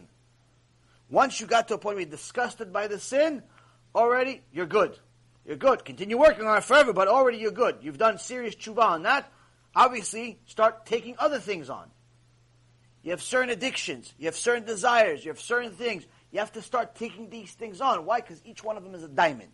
Each one of them, imagine, for example, you have, let's say, 10 diamonds. Each diamond is a character trait that's expected of you to fix in Shamayim. Hashem gave you, I gave you all these tools. I gave you 100 pounds worth of tools. The 100 pounds is supposed to fix all 10 of these character flaws. So you fixed one, there's a diamond there. You fix the other, there's a diamond there. Each time you have a diamond, you go up to Shamayim and say, wow, you're rich. Oh, we're rich, I have no money. Oh, look, you have diamonds. You fix those midot. But if you go up there and you didn't fix anything, they'll tell you, here's the bum. Here's the bum. What, you need tzedakah? No tzedakah up here. Go back in the Gilgul, collect some money. So that's the thing. A person needs to understand that spirituality is a lot more fulfilling because it requires a lot more work, but it also has a lot more pleasure. Has a lot more pleasure. Next. But said tomorrow night, B'ezrat Hashem, we're going to have another shiur, continue this Mishnah. There's a lot more to go. There's Parashah, there's the Mishnah, there's most likely going to be multiple shiurim about this same Mishnah. Hopefully we'll have some more good news tomorrow as well, B'ezrat Hashem. Again, remember to read the Alon HaKodesh and also sign up to the new application, B'ezrat Hashem. It's on the App Store. And also, if you want to distribute CDs in your community, send an email, tell me a little bit about your community, who you are. If I don't know you, we'll send you 100 free CDs with Hashem that you give them out. If you do it well, where you send us a picture, or look, this is the community, this is the coffee shop, this is the synagogue, this is, I put here, but we see there's actually something's happening there. I'm more than happy to send you more, but again, I see a lot of times we send CDs to people, and it's not the money, because most of them don't, 99% of the CDs that we print out, nobody pays for it. People don't pay for it, but other people donate. Hashem sends me the interesting people. The people that donate don't want the CDs. The people that want the CDs don't donate. So we mix and match. Baruch Hashem. But the point is that we give them out for free. We want to give them out for free. We want people to do tshuva though. Not for them to sit in your garage. Yes? Yeah, where's the shiur tomorrow, Michal? Aventura, the Aventura place. Aventura, yeah, down the street. Ken, the one that you have to RSVP on. Yes. Did you RSVP? Okay. You RSVP for tomorrow? Ken, just make sure you send an email, make sure that, I would do it again anyway. I would do it again to make sure, tell them that you're coming because it's a house and it's a gated community, so we should tell them that you're coming, so when you go there, they let you in. Yeah, we've had it a couple of times where people came and they didn't let them in. They're very strict at the gate